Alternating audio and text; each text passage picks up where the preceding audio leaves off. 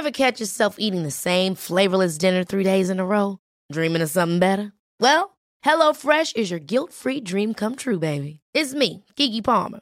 Let's wake up those taste buds with hot, juicy pecan-crusted chicken or garlic butter shrimp scampi.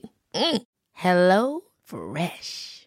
Stop dreaming of all the delicious possibilities and dig in at HelloFresh.com. Let's get this dinner party started.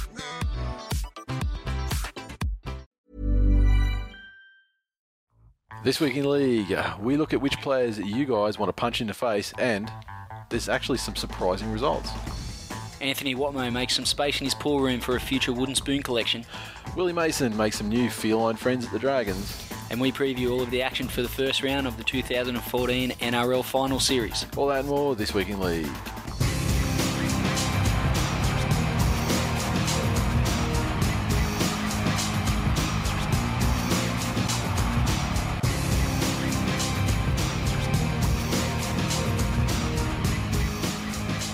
Welcome to episode 171 of This Week in League. I'm Nate.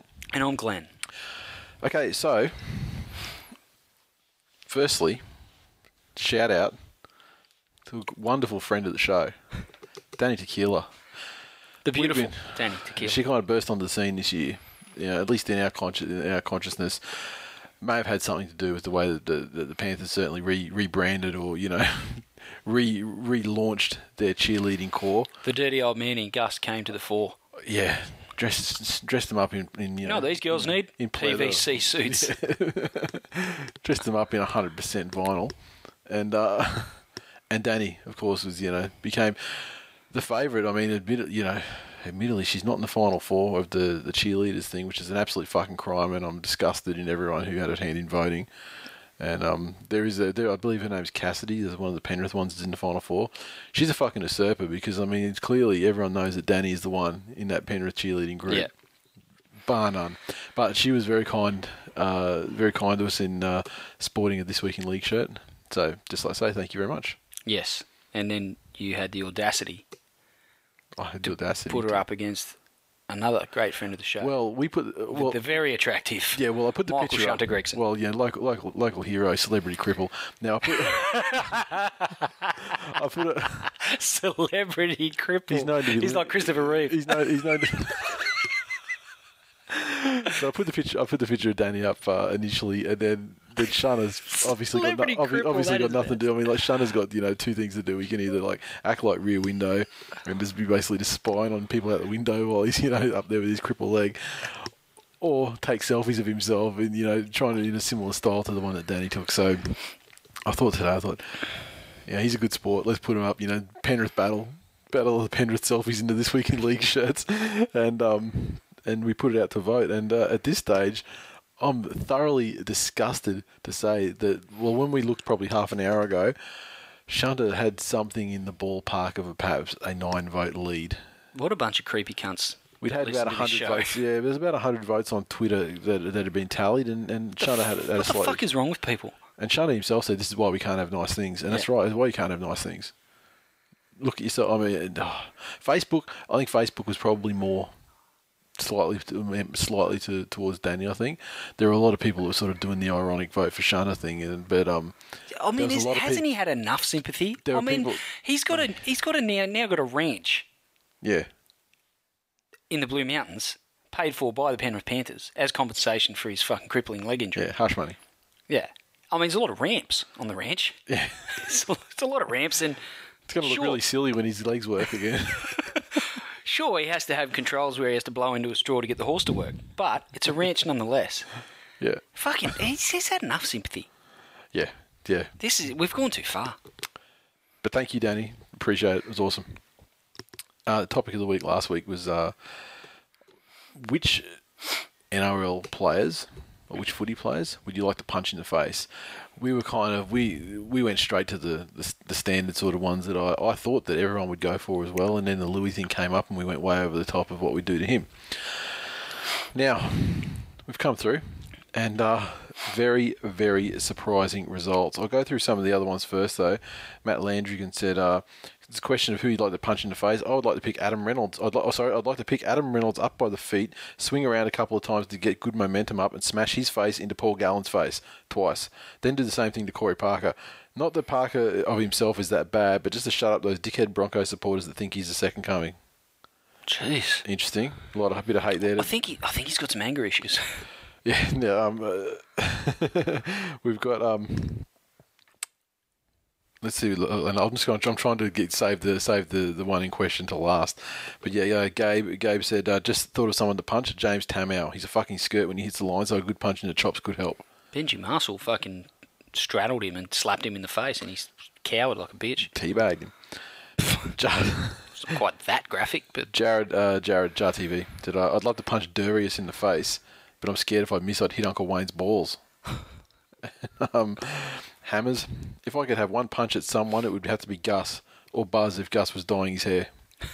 Arpop. Schwankervessens. Free punch list. Definitely Reynolds and Soward. Louis because he's a dirt box. I'd add Benji too, just for the 0-5 grand final. Fucking flick past Bam. Yeah. Still hurts, doesn't it, mate? Mup 23. Is Brett White still in the NRL? He'd have to be a candidate for a free punch. Brett White is a saint. The way that he dispatched... Brett White is an overrated hack. As a player, overrated. But that shot he landed on Stephen Price is got to be one of my top 10 favourite moments in history of rugby league. I mean, it's top 3 in Biff. Maybe even number 1.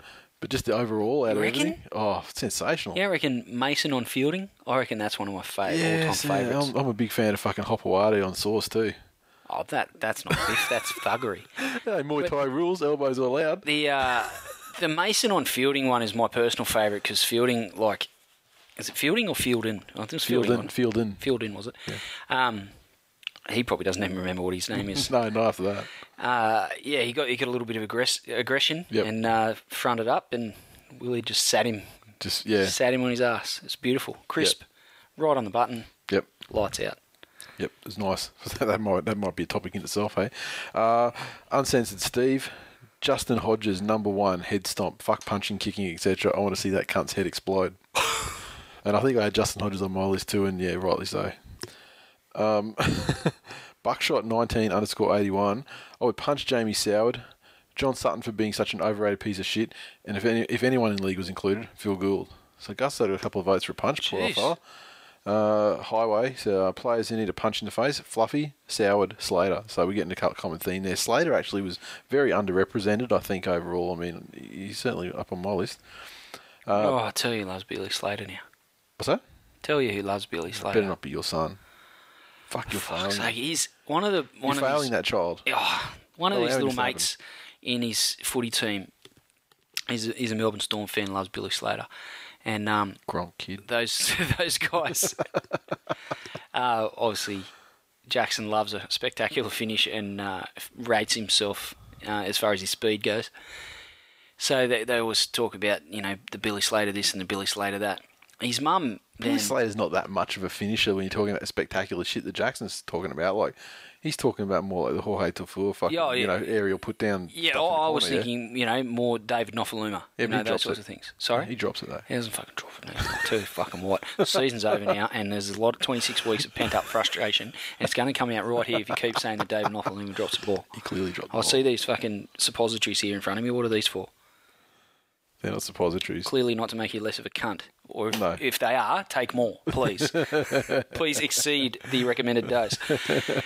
Yeah, so for Jackson's birthday, his mum buys him some of those Billy Slater kids' books, which are actually quite good. Yeah, fucking settle down. He actually, his dick just he just loves them. Took it to dinner. Yeah. Took a book to dinner. Didn't want to take the iPad or whatever, for the downtime, waiting for the meal or whatever. Make a bit of small talk, and then Jackson's like, I'm going to my fucking wanker book. You guys are pretty fucking boring.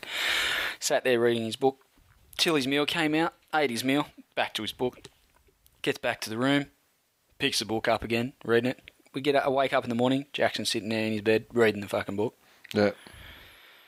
Can't get enough Billy Slater. It's all fun and games until some poor little cunt from Redbank gets fucking taken out.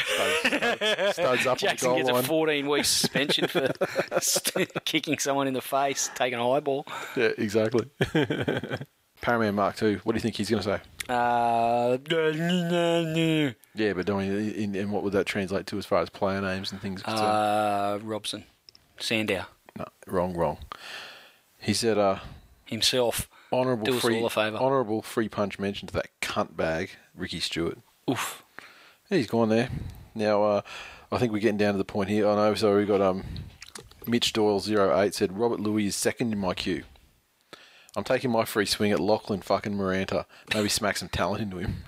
Jesus. The fact you're in the finals is because of the fact you beat the Warriors a couple of weeks ago, motherfucker, and Lachlan Miranda diffused every fucking high ball that came his way, so... Look, I'm sounding like his agent now, and if please give him my 10% of the next fucking $20 someone gives you to play football, you useless prick. Now, I just defended him and turned on him in fucking the space of half a sentence, and sensational. That's some of your best work. Now, let's get on to the topic at hand, though, and here it comes. Crispy on Facebook sent us a message and said, "Hey guys, just started listening and heard who you want to punch in the face. Fuck Corey Parker, my most hated cunt ever, followed by all other Broncos. My girlfriend around 2003 saw him on TV and was like, what's this cunt doing playing? She went on to tell me stories of how he'd follow her and her sister home from school and spend time stalking them and other girls, but nothing came of it trouble-wise as he was the prize pig of Bow Desert. This made my hatred of the grey hair fuck even more. Moved on to last year. I think he was out with a leg or shoulder injury. I was at the local shops at Carina and parked next to a black Audi. As I hopped out and started walking away, I noticed him walk past me towards the Audi. I turned around to see him checking out my car. I told him to stop fucking looking at my car. He looked at me pretty confused, and with a few more harsh words, people started gathering around. I said, get in your car and fuck off before I smack you in the face. He bitched up and took off. The next day I was a little embarrassed to tell people at work that nothing happened because they knew my hatred towards him. Next time it's going to be on. Top show, guys. Keep it up. Go Manly. I wonder how many people are going to say that's a made-up story. Yeah, well, fucking... Such is the way of Tool Nation, who just... Hold that thought. Okay, sweet. Because there is something, like, not related to this topic of the week, but in our other feedback, there is something about that. So, where are we? Let's get on to the... Continuing on the Corey Parker. Someone brought up one of the Mitches. And the Tigers... Which one? You need to be more specific. Tigers Mitch. And he said, Corey Parker had a shoulder recon a couple of years ago, walked out of hospital with a tube hanging out of my arm attached to a big morphine box.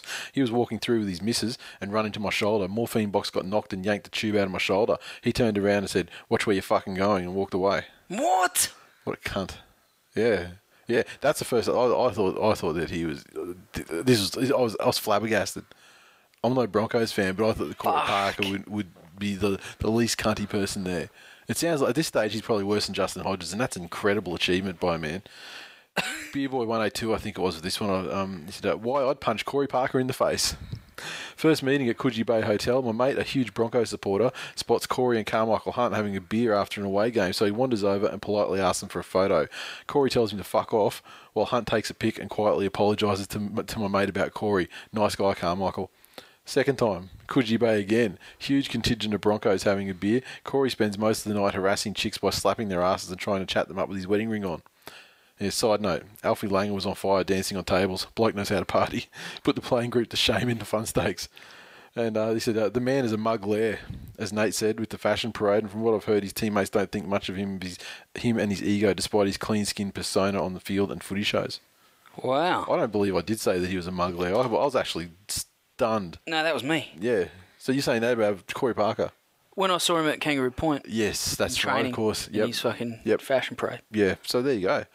So what you saw was like actually. Oh, look! I just saw a guy that wasn't dressed to fucking train. He was a canary in the coal mine, though. I mean, I like it.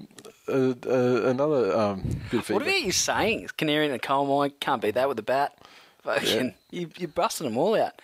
Yeah, as you get older, you're becoming one of those old men that just fucking says nothing but fucking sayings. But they've got like but they're not necessarily all old sayings. Like I'll say kids now, I'll say something like MC Hammer couldn't touch that, and they'll be like, oh fuck, it's like if I said something like I don't know, like fucking Duke Ellington couldn't fucking. Who? Oh Jesus fucking Christ! Now I was just thinking some old shit. Now, we go to Twitter. Drew_Nathan5. Listening to episode 170 in my car. Pick up Miss 6 from school, and now I have to explain to her what soccer kicking her head is. I then followed and said, perhaps, your bigger concern is how cunt is not an appropriate word to fucking be playing in company of a 6-year-old girl. Show comes with a language warning. It doesn't come with a shit parenting warning. His reply was along the lines of, "Oh no, she hears me say that all the time. That's not not even a thing to her to hear that." Right. I was a hero. Yeah, I fucking throw a VC on that motherfucker. Timmy McIntyre. I know what the C stands for. What's a V stand? Very. Now, Timmy McIntyre. As we know, he's a trainer with Mounties. He is. Cat's hair is likely going to end up there for 2 seasons at this point, the way they're going. And he said, FYI, Cat's hair and I can't be best friends as Cat's hair doesn't like to be called Cat's hair. Oof. How do you know he doesn't like to be called it? Yeah, I think that's a perfect opportunity for someone to take a bit of initiative. Make a sign. Get Jesse. And take it to every fucking Mounties game for the next 2 seasons. Well, get Jesse to crank up the phone, follow you around, go up to him calling Cat's hair on film, see what happens. Either way, it's bound to be something worthy to send us. Jesse's definitely the Mario of the McIntyre brothers. Oh, Jesse's got a pretty mouth. I mean, he really does. He would. Tim's fucking Luigi all day long. He'd fucking drop to his knees and start fucking. We rock up. He'd drop to his knees and start fucking moving his head around like a fucking one of those clown things at the Ekka. Well, that's not strictly just Jesse. Like that's a McIntyre trait. both those boys have got that in their game. Bernard JKD. Is Josh Reynolds the most obnoxious persona ever to play league? I switched to Queensland when this charmless cunt played for New South Wales. Oh. Yeah, he's gone hard. He's got C asterisk, but we all know what time it is. He's got C and 1 asterisk, but there's no such word that's only like 2 letters and starts with C. I know what you're getting at. I'm going to just fucking tell you how it is. Sammy Boy 1986, you fuckers. Well, we baked him last week, about sending over a members pack to England, etc. You fuckers want to get me some Twill Nation soap when I buy a jersey? Feel free. I'll rep you boys here by smelling of honey and baby oil. And bacon. P.S. The stubby cools are crap. Took my beer out of the oven and put it in, but the cunt melted to stick to my thermo flask in future. Then we got a series of tweets from someone, Blue MTS. I'm not a very funny dude, but just want to say I continue to be a happy Twill member, a humble Roosters fan, a nervous optimist. I really like your idea of a Twill supporters jersey because I think there's a big gap in the expression of appreciation of the game in capitals and the community. Channel 9 pushes shit. The tabloids are full of gossip. Let's celebrate the real shit. See, we get a lot of fuckheads tweeting us and emailing us and Facebooking us, and we get a lot of, good banter and humour and all the rest of it. That's some fucking real talk right there. Exactly. Now, we got you guys fucking tweeting all that bullshit about the Tigers being crap, and then fucking tweet more of that sort of stuff. Yeah, but that is also real. That is also real talk, though. It's just not palatable to you. Take another fucking pill, Nathan. Shithead listener. Hi, guys. At Aussie Blackwell gave me an idea for a fun activity for Twill Nation, a treasure hunt. A list of stuff, some easy, some more difficult, and some impossible. Points to be awarded based on difficulty, and the winning team gets Twill glory. What do you think? An example might be having a certain cheerleader wearing a Twill shirt. Boom. We won. Game over. I like the idea, but... Game over. You cunts of shit. We win. We are the winners. So yeah, I don't mind the idea in itself, but I like when people give us stuff like that. It's actually a legit idea. I like it. It could definitely be done. Yep. But then you think, you know what? I finished work today. I came home. I got handed a baby, and then I was like, then the other child was, can you please put Leo down because I need to practice my kicking and my catching of the high ball. You need to put some bombs up for me. I can't put bombs up whilst I'm holding a baby. So the baby goes to grandma. I go out, practice some kicking. Then I come in, dish dinner up. Then I give the baby a bath. Then I hastily scribble down some notes about the games to talk about on the show. Mm-hmm. The fuck am I going to come up with stuff for a treasure hunt? Mm-hmm. Unless the prize is... I'd gladly come up with the most epic treasure hunt ever if the prize was... come and kick some bombs or hold my baby. Help a brother out. I'll tell you, so I got to get up, get all the stuff ready, clothes, lunch, breakfast, get ready for school, take him to school, come back home. And that's like half an hour each way, or 25 minutes each way. Then work from about 9:30 till 2:30. 2:30. Then sit on Twitter all day. Until 2:30. At which point then I go back to school for the pickup. Come home from the pickup. Got half an hour. Then he's got to get ready for jiu-jitsu. Go to jiu-jitsu. Hour later, come back home. Then it's dinner time. Then it's bath time. And then then it's time to cook some dinner for myself. And then you're here. It's ridiculous. Yeah. Busy motherfuckers. Yeah, but it's a fucking excellent. I love the idea. It's an excellent idea. It's just the implementation. Where's those guys that come up with those epic spreadsheets? They could come, people that have the talent and the skill to come up with epic ideas for treasure hunts. Like your DJ X Planes of the world. Yeah, that guy's way too fucking nerdy, and he's fallen off the radar. I haven't heard from him. Yeah. Where the fuck is that guy? He's still around time to time. I haven't seen He's him. around. He's around. He owes me a beer. Or bourbon. Or a cider now. I'm into ciders. Yeah, now our pops said that, hey, G, I didn't say they couldn't cheer on their team, you fucktard. I said they didn't deserve a standing ovation. # listen, Spooner. Generally, when Nathan reads out something that has been sent to us by you, Schwankervescence, as soon as he mentions your fucking Twitter handle, I muster up the energy to say Schwankervescence, and then I fucking switch off completely. Yeah. I go into a 45-second coma or however long it takes for Nathan to read out whatever fucking diatribe you've managed to mash the keyboard and send it into us. Yeah. Okay. I'm done. Okay. Now I'm shutting down. Jim Man Bear Pig said, Peter, let's slip a Matautia family secret. And it was on rugbyleagueweek.com.au. And the story, did you follow the link and see the story? And it was basically... I'll click the link and get the actual headline and everything correct, so just so that we're clear. But just a couple of things. This is before the game where the Mataudis were coming up against each other on the weekend. And it says, Peter Mataudia has let a huge family secret. Let's slip a huge family secret heading this weekend. His mum will be cheering for him to lose. Cheers. And so it's basically it's like blah, blah, blah. His mum will be in the Knights' corner. I don't blame her, really. There are two of them and one of me, so it makes sense. We're all looking forward to it. Should be a great afternoon. It's exciting. It'll be special for Mum. She's done so much to get us this far in our careers. So basically what you said was, a family schism, which was why the different pronunciations of the name. Yeah, why they varied. Either side of the fence. Yeah, and that was either side of the family. So you were... So Clampets and the fucking whatevers. I'm not up on American history. Clampets are the Beverly Hillbillies. Are they? They didn't have enemies so much. Really? You're thinking of the Hatfield McCoys. Yeah. And the Clampets. The Clampets were the lesser known. The Clampets were the third lesser man known third party. They were the antagonists of the whole battle. They were the third man in the Thaiday. The Thaiday Clampets. Now, just skipping to Facebook. Got one from Jeremy. Hey boys, been meaning to write for a while with player interaction story, and this week for once I remembered. It's not that exciting, but here goes. My brother and his mates were enjoying a drink earlier on this year at the Ivanhoe Hotel in Manly when my brother spotted his favourite player, Brett Stewart, at the bar.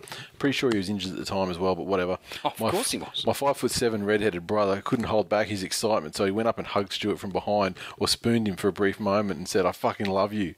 Brett, in a good-natured way, quickly replied, just fucking pull me off next time. While he probably did think about pulling him off for a brief moment, they decided to talk footy for a few minutes. My brother wished him luck with his injury in the season ahead. What the fuck? You don't even announce yourself. You just walk up and hug a bloke from behind. A dude who's naturally going to be guarded against, like, in public because of shit he's had to endure over the course of his career. Just pull me off. Here's a depth charge come through on from Daniel via Facebook this week. Hey guys, with regards to the 1000% true storyteller, McKinnon was at the Warriors in 2007. That was a story last week where he was talking about a threesome potential with Jared. Now, does that mean that Saguna's full of shit, or does it mean that he just fucked the year up? Defend yourself, Saguna. Let's see what you got to say. Tell you what, there's a bit of there's some rumblings that think you're full of shit. Mm-hmm. Yeah, there you go. You need to, obviously provide timestamped photos of all these incidents you speak of, or else Twill Nation's just not going to be good enough for them to believe you. Email. Not very trouble. They lap shit we say up. Yeah, I know. It's weird. What's wrong with Saguna? What is wrong with Saguna? It's got a cool name. Email. Timmy McIntyre as we know, Glenn has a thing for cake, SBW, and Rennie. Now I want to ask the Tool Nation. Where did cake come from? That sound, that silent part from me was like shrugging. I love cake, but I don't remember bringing it up on the show. Maybe you were going to smear it on a Sunny Bill or something. Oh. I always thought it was more honey than that, but maybe cake was Definitely came into honey. it once. So. Maybe there was a bit of cake involved.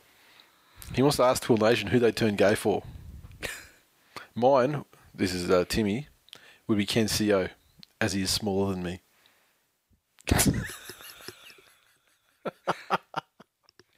Downstairs or what? It's just the fucking way he left it at that. It's just like, so fucking good. So obviously, yeah, Sunny Bill, right, for you. Yeah. Yeah, I don't even... I think I already have turned gay for Sunny Bill. He's just not... He's resisting my advances. Yeah, I've got no idea. I mean, what's the criteria that you base it upon? Oh, well, if you see a certain player and it makes you bar up. Yeah, fuck. You know, like... Yeah. Not literally. Yeah. For you, like... Yeah. Because I'm not gay. So I've got to put myself in the position of, like, if I was you, what would be attractive to me? Someone like Wolfman Williams. But he's not a good player. But if he was on quality of play, it'd be someone like Matai or like Beeve or someone like that. But yeah. See, I don't discriminate. I'm not going straight for the pollies. I mean, I'll throw a Maori Stevie in there. I'll throw a white dude. I'll fucking, no rangers though. You're never gonna get me to, like, bar up for, like, your Alex McKinnons or your fucking Fatty Vortons. Jesus. Oh yeah, now I'm fucking anti-cripple people. Okay, fuck. Okay, Shunter. There you go. That's my concession to the crippled community. That you'd bar up for Shunter. No. You would literally rise for Shunter. No, he doesn't have red hair. I was just trying to think of redhead cunts, right? Imagine the fucking sympathy card he'd pull if he had red hair and he was a cripple. Yeah, exactly. Fuck, Panthers would probably fucking put him on the board. Oh, but they'd have to. That's the only way they could afford to pay him. Yeah, exactly. Another ranch, please, Panthers. Yeah. Now, finally, Gavin Rennick sent us an email the other day. It wasn't cryptic, but it wasn't. He didn't at all say what it was about. But he just said, was listening to the Matty Johns podcast, the second part of it, between from minute 36 or something like that till minute 37. Have a listen and let us know what you think. And this is how it went down. Gordon, has Manly got anything left in them for this season? It's very hard with their backline. I think their backline still intact. It's outstanding, but I think Starling, I think Lawrence, I think with Bureau, all those guys that have had a great season, I think they're tired. And Ballon, but you can't replace blokes like Bureau and Ballon. And then Glenn Stewart. And Glenn Stewart's out, so it's pretty much Chalky, Watmow and King, the only blokes, trying to... It's just too hard. I think the battles, they've lost too many troops in the middle of the park. Mm. And they're people brave, are starting to go... They're so brave. They're brave. They're tough. Well, mate, have a look at their coach. So what it was, he didn't mention it to us at the time in the subject of the email or anything, but it turns out that it was actually more motherfuckers being caught red-handed stealing our shit. So brave. This time, yeah, you're so brave, Gordon Tallis, because I fucking see you thief. Matty Johns. Tell ya, I fucking beat Tallis so badly.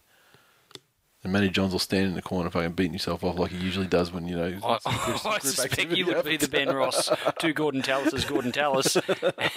And Matty Johns would be that excited that he may have to wipe... Stand in the corner. He may have to wipe his residue on a curtain as he walks out of the room. And finally, membership stuff. We got a sad announcement to make, although it's, if you're a Twitter person, you'd know all about it by now. And I'll tell you, I'm very disappointed. So, mate, Glenn...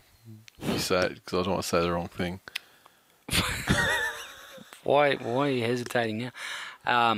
Look, unfortunately, due to lack of numbers and RSVPs for the scheduled meetup, which was going to happen this weekend, we had a certain number of people that we had to guarantee the venue that were going to turn up, and we didn't get anywhere near that number, unfortunately, which meant we lost a fairly sizable deposit. But also, more importantly, lost the opportunity to catch up with a bunch of loyal listeners and members of the show. And and show our appreciation. And it's a bit disappointing that we haven't been able to organise something in an official capacity, but the plans are still afoot to catch up with a few diehards in an unofficial capacity and maybe sink a few ciders. Yeah, there's a couple of guys still talking about doing something, so we'll see what transpires. But very disappointing. Kyle's catted out. Yeah, he was very vocal trying to get people on board though. So and then catted out. I will give you that. But then he catted out. So Kyle. Yeah, he's a fair weather patriot. But on the flip side, there's going to be 14 tweets and 16 DMs over that comment, Nathan. Yeah. You're going to hurt the man's feelings. Yeah, well, he's a very sensitive cat. I'm going to start with Twitter, so maybe you feel them. Now, we're going to be down the grand final. We're flying in the morning of. So. You better get me a flight back too. Oh, you need a flight back now? Mm. That would have been fucking handy at the time. Well, at the time we were going to be driving back, but then Nicklin is now going into hospital, and she's still not going to be 100%. Well, that hospital thing that was happening before we had a discussion. Yeah, but she was like, oh yeah, I'm going to be okay, and then she thought more about it, and then so she's not doing the trip at all then. No. Okay, so you need to get a flight back. Hook a brother. All right. Hopefully you can fucking still get one. I'm probably not going to walk. Yeah. So okay. So yeah, that needs to happen. All right. Remind me. Send an email tomorrow. But yeah, we're gonna be down the grand final, and we're gonna be flying in the morning of. So over lunchtime, we're gonna be looking at having a meetup, and we've got people down there looking into it for us. Whether we get a private room, I don't really care about a private room. My thoughts on this are that. I guess the private room probably guarantees that you get a space. Otherwise, yes. You could be fucking scattered. Yeah. So like the private room thing is good in that respect. And I'm just happy as long as it's a place that has good food, so people can get a good feed. As long as I can to line the stomach. As long as I can sit down and drink and talk a lot of shit. Yep. Because I have no real vested interest other than probably the 20s when the Tigers will be in the grand final again. Yeah, unlikely. Because I'll have zero vested interest in the proceedings on the field. Talk a lot of shit. Mm-hmm. That's basically my goal of the day. Get drunk. Oh look, I'll be civilised, Nathan, as you've always known me to be. Yeah. When I've been consuming alcohol in your presence. Yeah, trying to find an example. I think you're pretty much right. That time at the fucking chalk, you were pretty out there. Oh. Yeah, that was. Yeah, no. Look, let's move on because otherwise you'll come up with more examples. But yeah, we're looking at something on the around lunchtime. So the thing it may kick off before we get there, just to get people nice and fucking. Why would our party start without us? Well, I think everyone else can meet everyone else as well, though. It's like it's not just us; it's the community.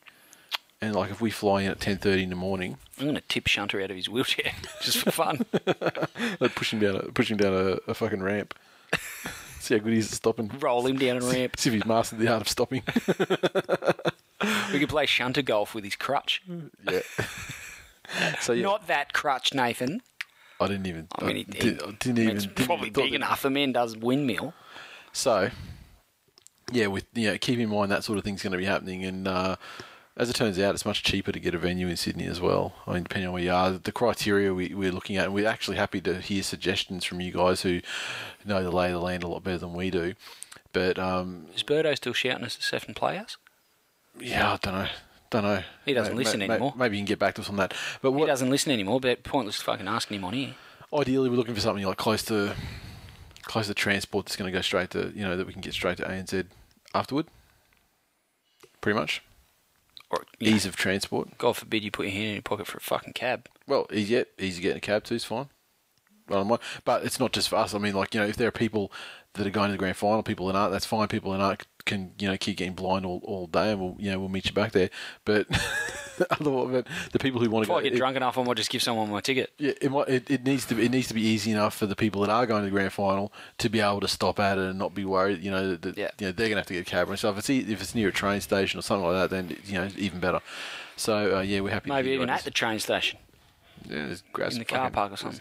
Just pick up some fucking goon. Did someone say car park? Is Ben Zegner? Yeah, I don't know. Pick up some goon and on the way, pass it around. He'll be dressed in his robe with his fucking title belt wrapped around his waist. His manager fucking give me the fucking shoulder rub. Manager being, of course, Jess. But yeah, so we are looking at something for the grand final. So if you've got any ideas, let us know. We've got people down there, looking into it for us, and it's looking good though, and a lot easier to fucking handle and organise than something in Brisbane. Fucking New South Wales is definitely the home of rugby league and the home of the fucking Twill Nation. Oh, it's a bit harsh, Nathan, but it's true. Just the numbers say so. It's a fact. The end.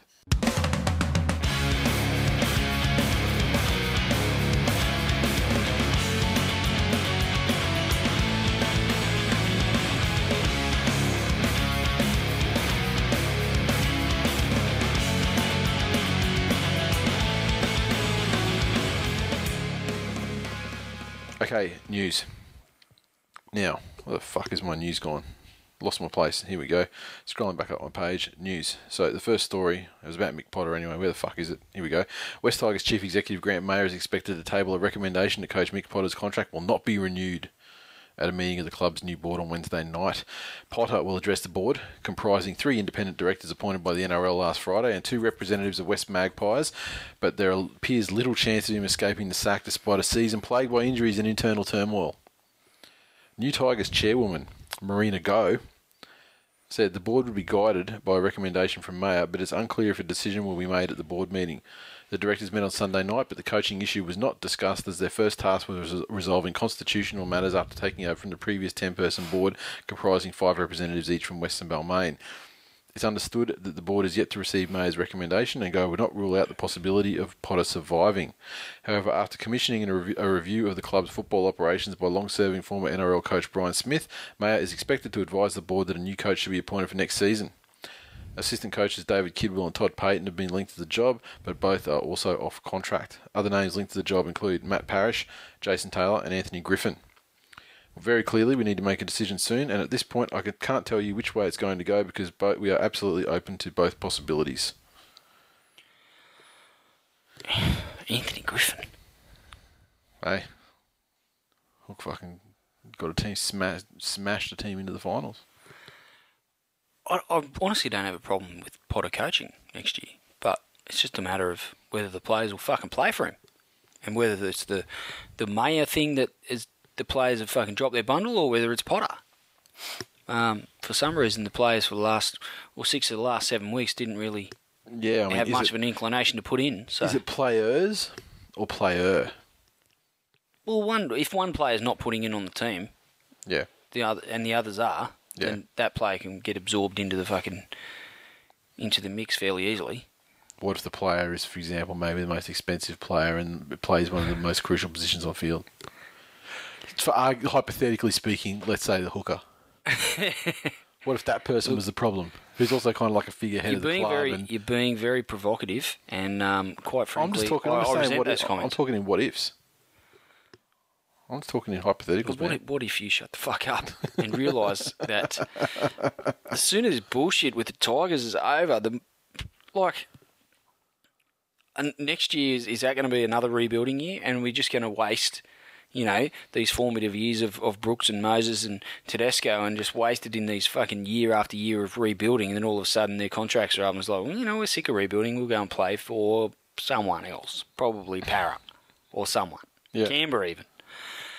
Fucking get it together.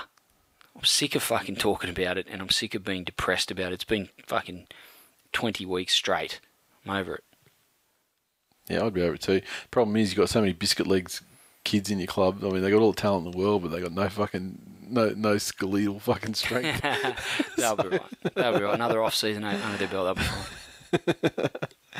All right. That's the thing I'm least worried about is injuries. Like, players get injuries at the end of the day. It happens. And Tedesco's last one was just fucking absolute shit luck. So, if we get the right coach, and I don't have an issue with Potter, but if we get the right coach in there and this board stuff is sorted, and you can actually get some real traction in what they're trying to do off the field as well as on it, then the players will take care of themselves. Next. Anthony Watmough has denied a report that he signed with the Parramatta Eels on a 3-year deal starting in 2016. It's been widely reported that Watmough is seeking to leave Brookvale, and it's understood the Sea Eagles hard man is almost certain to play out his career with the Eels. A report surfaced on Monday that Watmough had already finalised a new deal with the chance he could be playing for Parramatta as early as 2015. However, Watmough refuted the claim on his Instagram account, then told Channel 9 News he was granted permission to approach other clubs, but talks have been put on hold with the final series approaching. We had permission to talk to clubs, and as far as I know, that window passed. We thought we'd put in all contract talks on hold leading into the semis, but it seems to pop its nasty little head up every now and then, he said. The back row would not confirm his plans and said the decision about his future will be based on the best interest of the family. This is my last contract, and when the time comes, I have to make a decision. I have to do what's right for my family. I have to look at leaving the emotion out of it and start looking to provide for them. So, yeah. I have my take on the situation. Where there's smoke, there's fire, you would say. I sort of said everything I've got to say about the Watmough situation last week or the week before, and not much has changed. I'd be very surprised if he leaves Manly, and I just think whoever signs him, be it Para or anyone else, is not going to get what they think they're going to get. Mm-hmm. They're not going to get that same player. Yep. He's fantastic player in a Manly jersey, and that leads to representative honours where he's always performed very, very well, but I don't know it's going to translate into a different club. 3-year deal starting from 2016 is fucking retarded because he's going to be like well into the twilight years. Can you imagine this year he's playing with a fucking bicep torn off and he's going okay. I mean, nothing spectacular, but he's going all right. Next year, do you think you'll get more return than that or less? Well, I mean, he's a fit guy. Yeah. I mean, if he gets his body right, he looks after himself pretty well. I've got no doubt that he'll play out those years, but whether it's 3 years after 26, so like he'll play another 4 years. There's every chance that he won't play that long. Guys like that, he plays the game very, very hard and very, very tough. So he does put himself in harm's way as far as injury goes. There's a lot of miles on his body and a lot of hard miles as well. He's never been one to do it really easy on the field. So, is it smart recruiting? I don't know. In the short term, they get a benefit and a flow on to the younger forwards, and he probably shows them a bit of work ethic and professionalism and shows them what winning is about. He knows a thing or two about that. So yeah, problem is though, I mean, with guys like Hopper Jr. and Jared Hayne, big money guys. Absolutely. They're going to be paying Watmough minimum $600 a season. He talks about wanting to provide for his family. I think if he's only looking about the extent of his playing career and trying to extract every last dollar out of that to provide for his family, I think there's a serious oversight there. I think he's trying to extract every last year out of it because I'm pretty sure that Manly made him a 2-year extension offer for $1.2 million, which is $600 a year over 2 years. That's apparently what the Eels are going to pay as well, except they want to throw an extra year on there as well. So. But with Manly, you couldn't tell me that they wouldn't find a job for Watmough in the club somewhere. Yeah, not anymore. Sorry? Yeah, I don't think that's going to happen anymore. I mean, he's probably... And that's what I talk about is, the way this is all playing out is damaging his legacy. Yeah, and he could have had a job for a long time after football, and he's denied this, and he's denied it on Instagram and everything, and acted very angrily about it. I've seen his wife on Facebook as well. Very angry and adamant that nothing's been signed. But I believe that it has been signed, and I think the reason why he was angrily refuting it was because the timing was fucked. 4 days before a fucking semi. So, we'll see when the finals campaign ends, whenever it does. I guarantee you, well, I don't guarantee you, but I'm pretty fucking certain. He could pull Hasler. 3-year deal with Parramatta fucking announced, and then it'll be up to Jeff whether he lets him out next year or he has to serve out the last year. I'd extract next year out of him before letting him go to the Eels and they end up with an even shittier deal. But and Tuvey does have the board's support, and they already met and said whatever he decides in terms of player acquisition and retention and releasing people, we'll go with it. So he can make the decision on how valuable they are. And so, yeah, I guess we'll see what happens. But you don't want a cancerous guy like, look at the West Tigers falling apart. They won't release Robbie. So, the team's falling apart. So we don't want to go down that road either. Teflon. Just trying to fucking turn it back on me. Now, speaking about the contract situations, the NRL contracting system is about to get uglier. The NRL player market is now officially a free-for-all as the November 1 rule does not exist. Players, agents and clubs were told in a meeting late last month they can sign any player at any time to a new contract because the November 1 rule is a myth. It will likely see clubs out of the finals make formal offers for stars playing in finals this month. Brisbane's off-contract stars Ben Hunt, Sam Thaiday and Josh Maguire can now receive formal offers from rivals, as can North Queensland's Jason Taumalolo. Now the November 1 rule is gone, an NRL star could sign a 5-year deal one day and then another 5-year deal with the rival club the day after. Previously, NRL clubs were told not to make contact with a player until that player is in the final year of his contract starting November 1. Paul Massey, the head of the NRL's accredited player agent scheme, told an agents conference last month the rule did not exist.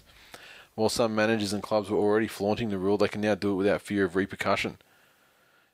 So this explains how the Warriors could throw, 3 years at Matai and, all that sort of thing. It makes the game a bit of a laughing stock, Yeah. It diminishes a contract. It diminishes what a club can hope to get out of a player, certainly in the last stage of his contract. Yep. He's got one eye on the next big payday. It's good in the sense of the player, flaws. Like, who's at the peak of their game right now, can sign a deal for 2 years in the future. It's good for player agents. Oh, it's very good for player agents. Fucking that goes without saying. But, I think that this player movements and the constant sniping about players and shit like that is that I think the fans get really really pissed off with it. And they get disillusioned when, there's always talk of players going here and players going there and that kind of thing. So you don't see that in the NBA. You don't see it in the fucking NFL. You don't see it in the Premier League. The fuck would the NRL decide that was an intelligent rule to put in place? Yep. So I could play for the Tigers for the next 4 years, but next week I could sign a deal for 3 years with the Raiders. At the conclusion of the 4 years, At the conclusion of my existing contract. What the fuck are the fans going to say to that? Where's your heart going to be? Well, you clearly, you're doing a job. There's no loyalty in league, so for 4 years your loyalty towards the Tigers has been paid for. At which point it will cease to exist, and you'll But what happens with people change in that too? Well, if you get the house of your dreams at fucking Leichhardt or somewhere, you're playing for the Tigers, so you get a house of your dreams at Balmain. You love the area. Your kids are in school there. You've signed a deal fucking for 4 years down the track with Canberra. This impending deal's approaching. The kids are happy. They're 2 years into their fucking primary schooling. You love where it is. Your wife's got a job nearby. And then you've got to fucking move up your ass down to shithole Canberra. How's the doom approaching like when you're going, oh, fuck. Yeah. What have I done? What was I thinking? I could have signed another 3 here where all the kids are settled and blah, blah, blah. It's not good. I just think it's a ludicrous decision. And, again, another fucking Keystone Cops unprofessional approach by the league. Yep. Now, finally, well, actually, not finally, we've got one more after this, but Rugby League will take a play from the NFL by creating a talent spotting camp to help deliver budding stars to the NRL. Dubbed the Rugby League Combine Camp, the groundbreaking event will give emerging teenagers or late blooming talents their shot at breaking into the big time. The Scouting Combine is a fixture in the US, with the NFL holding an annual week-long camp where college players undergo physical and mental testing in front of NFL scouts and coaches, and live television. Now the concept will be launched in Australia with 80 players to descend on the Gold Coast on October 2 and 3 to showcase their skills in a quest for an NRL contract. The event has the backing of the NRL's major sponsor Telstra and will add an extra dimension to the traditional model of unsigned players attending Open Day trials. Under the Combine format held over 2 days, players will not only take part in match trials but undergo individual tests in specific areas to determine their strength, speed and skill. The RL Combine is particularly attractive to older players who believe their NRL quality but may have been overlooked by top-level scouts in their rookie years. Manly prop Brenton Lawrence, who made his NRL debut at age 26 after a 9-year wait, said he's a prime example of why the RL Combine camp can be a smash hit. This scouting combine will give a young kid or older bloke the chance to chase their NRL dreams. So there's no guarantee of an NRL contract, but if a player feels they're up to it, this is a pathway for them to impress NRL scouts if they have a dream to play first grade. I like it. It's positive. What's the criteria for the kids getting in? Who picks them? Applicants will be divided into under 20s, which is 17 to 19-year-olds, and opens 20 years and over. But as far as I guess maybe you have to nominate or... The thing is, the founder of it's Chris Orr, who's the managing director of Pacific Sports Management. So it's not an NRL thing. It's a management company thing. What happens there? Are you obliged to be a client of... that company, or I'm not sure how it's going to work.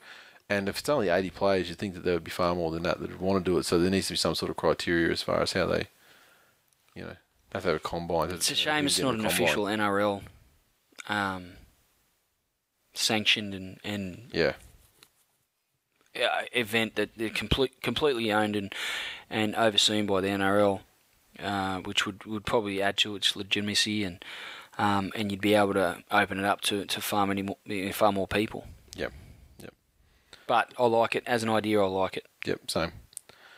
And finally, Willie Mason on the field, playing for the Knights against the Dragons. Scrum's looking to pack down, and this is what he had to say to him. You need some front rollers, you cats. You need some decent front rollers. Speak to Mary. Hey, where? Where are they? I can't see shit. Hang on, I'm off soon. Get me back on, I'm freezing. I'm cold, I just want to go on because I'm cold. Just tell Wayne that. Tell Wayne I'm going to get pneumonia. That's fucking excellent. Quite frankly. Some prime sledging. Firstly, Sterlo, the producers, whoever was involved in the decision-making process to mic up Willie Mason. One, we salute you. We, Glenn and I, we salute you. The rugby league audience, we salute you. But, pack up your desk because you're fucking out. Honestly, who would have thought it'd be a good idea to fucking mic up Willie Mason? He's a very funny guy. He's got a great sense of humour and a quick wit. I like it. I think it was a game that didn't mean too much. And, imagine some of the stuff. And he was on fairly good behaviour too. Sorry? He was on fairly good behaviour too. Like, he was funny, but he wasn't... Yeah. That's, the stuff they've released that we can see. Yeah. It's not too crazy. But, good job.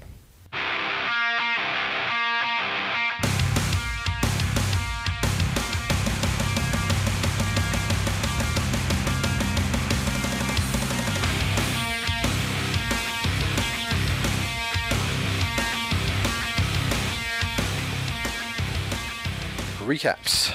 Thursday night football. The Sydney Roosters 22 defeated the South Sydney Rabbitohs 18 at Allianz. Crowd of just under 32,500, so a decent crowd. The Roosters' 22 points came from tries from James Maloney, Daniel Tupou and the Count, Anthony Minicello. Maloney 3 from 3 conversions and 2 penalty goals. The Rabbitohs 18 came from tries of Dylan Walker, Alex Johnson and Lottie Dakiri. Isaac Luke 2 from 3 conversions and a penalty goal. If this were any other team, sans their halfback going down to the Roosters, who, as we've mentioned in previous weeks, are on a bit of a slow burn and certainly on an upward trajectory. And this game actually, well, other than the Manly game, this game put the Roosters in prime position for the minor premiership. But if this was any other team losing a game like that, no one would be calling choke. It was a good hard game. South came back in the latter stages of the game to really make a game of it. Couldn't quite get there in the end, but I just think the Roosters were too clinical for South. They were probably guilty of not being clinical for the full 80 minutes, which was probably their only blemish. But I thought Mitchell Pearce had a fantastic game. He played just like people at Channel 9 have said he's played his whole career. For at least, on this one night, he proved them right. I don't know that I've seen him play that good in his whole career. Yeah. Fantastic game. But South's probably with one eye on the finals and with no Adam Reynolds to steer him around, and they lost the advantage of his kicking game. It was always going to be tough for him, and then Mitchell Pearce come out and put on a bit of a clinic. Maloney and the forwards gave him great support as well, and space for Minicello and Tuivasa-Sheck and Kenny Dowell and those sort of guys. It's actually a credit to South it wasn't a longer night than what it was for them, that they got so close in the end, because there were times in that game it looks like they were starting to slip off tackles, and the Roosters are making pretty good ground through the middle, and the outside backs were giving good penetration on the edges. I was actually thought South might have, in the latter stages of the game, rather than coming back, might have conceded more points, but they held strong and tried to make a game of it at the end, but ultimately the Roosters too good. Yep, you said it. Unky D said Souths aren't going to get that minor premiership. Makes a nice set with the major premiership they also aren't going to win. You fucking what, mate? Full credit to East, they gave 110%, backed themselves, dug deep. Chapo. The last time Mitchell Pearce moved that fast, he was trying to grope a girl in a yellow dress. Inglis is a slow cunt. LOL at Souths. Is Inglis... Someone said Inglis has got a hip issue. Yeah, he's got a hip injury that he's going to basically have to play through, and it's reducing his ability to train as well as reducing his effectiveness on field in a game situation. So. I tell you, that's a massive blow. If Inglis isn't it, I mean, a 75% Greg Inglis is still fucking impressive as an athlete goes, but if he can't stride out to full pace, it's a really, big asset to South that is going to go missing. So they're going to seriously feel the effects of that. The Ben Z. Promising signs. Yellow card was a difference. Expect a different outcome with Reynolds and Teo back. Not remotely worried. So the yellow card was a difference. So it's ref's fault there coming into play. Oh, well, I think it happened at a point in the game. Consolation tries are fucking don't make it, don't tell the story of the game. Now you're just being a troll. Can we move on, please? Shane Aaron Elvis, a South fan. Not even going to troll. Roosters were a better team. Full cunting stop. This cunting, when did it become like a synonym for fuck? Like, I don't know. Yeah. It just makes it extra people filthy, got potty mouths. Yeah. What's wrong with you people? Dashing Dan 1. If I could time travel, I'd go back and kill whoever started this Pride of the League horseshit about Souths. Word. Some of that stuff is a little bit hard to take, but I don't know that that's, that provides the platform to just universally hate South fans, Nathan. I just think that's a little bit... I don't hate South fans at all. I don't give a fuck about a South fan. I just hate the team. Oh, right. I don't hate Dogs fans either. I hate their fucking team. Same for Storm. I got friends of all fucking team allegiance. But there you have it. That's the revelation of 2014. Nathan has friends. I don't hate anybody. Well, plenty of people hate you, Nathan, including me. You don't fucking hate me. I hate you with the white hot fury of the sun, Nathan. You can try and be hurtful, but it's not going to work on me. It's not going to work on you, big fella. I know you got love.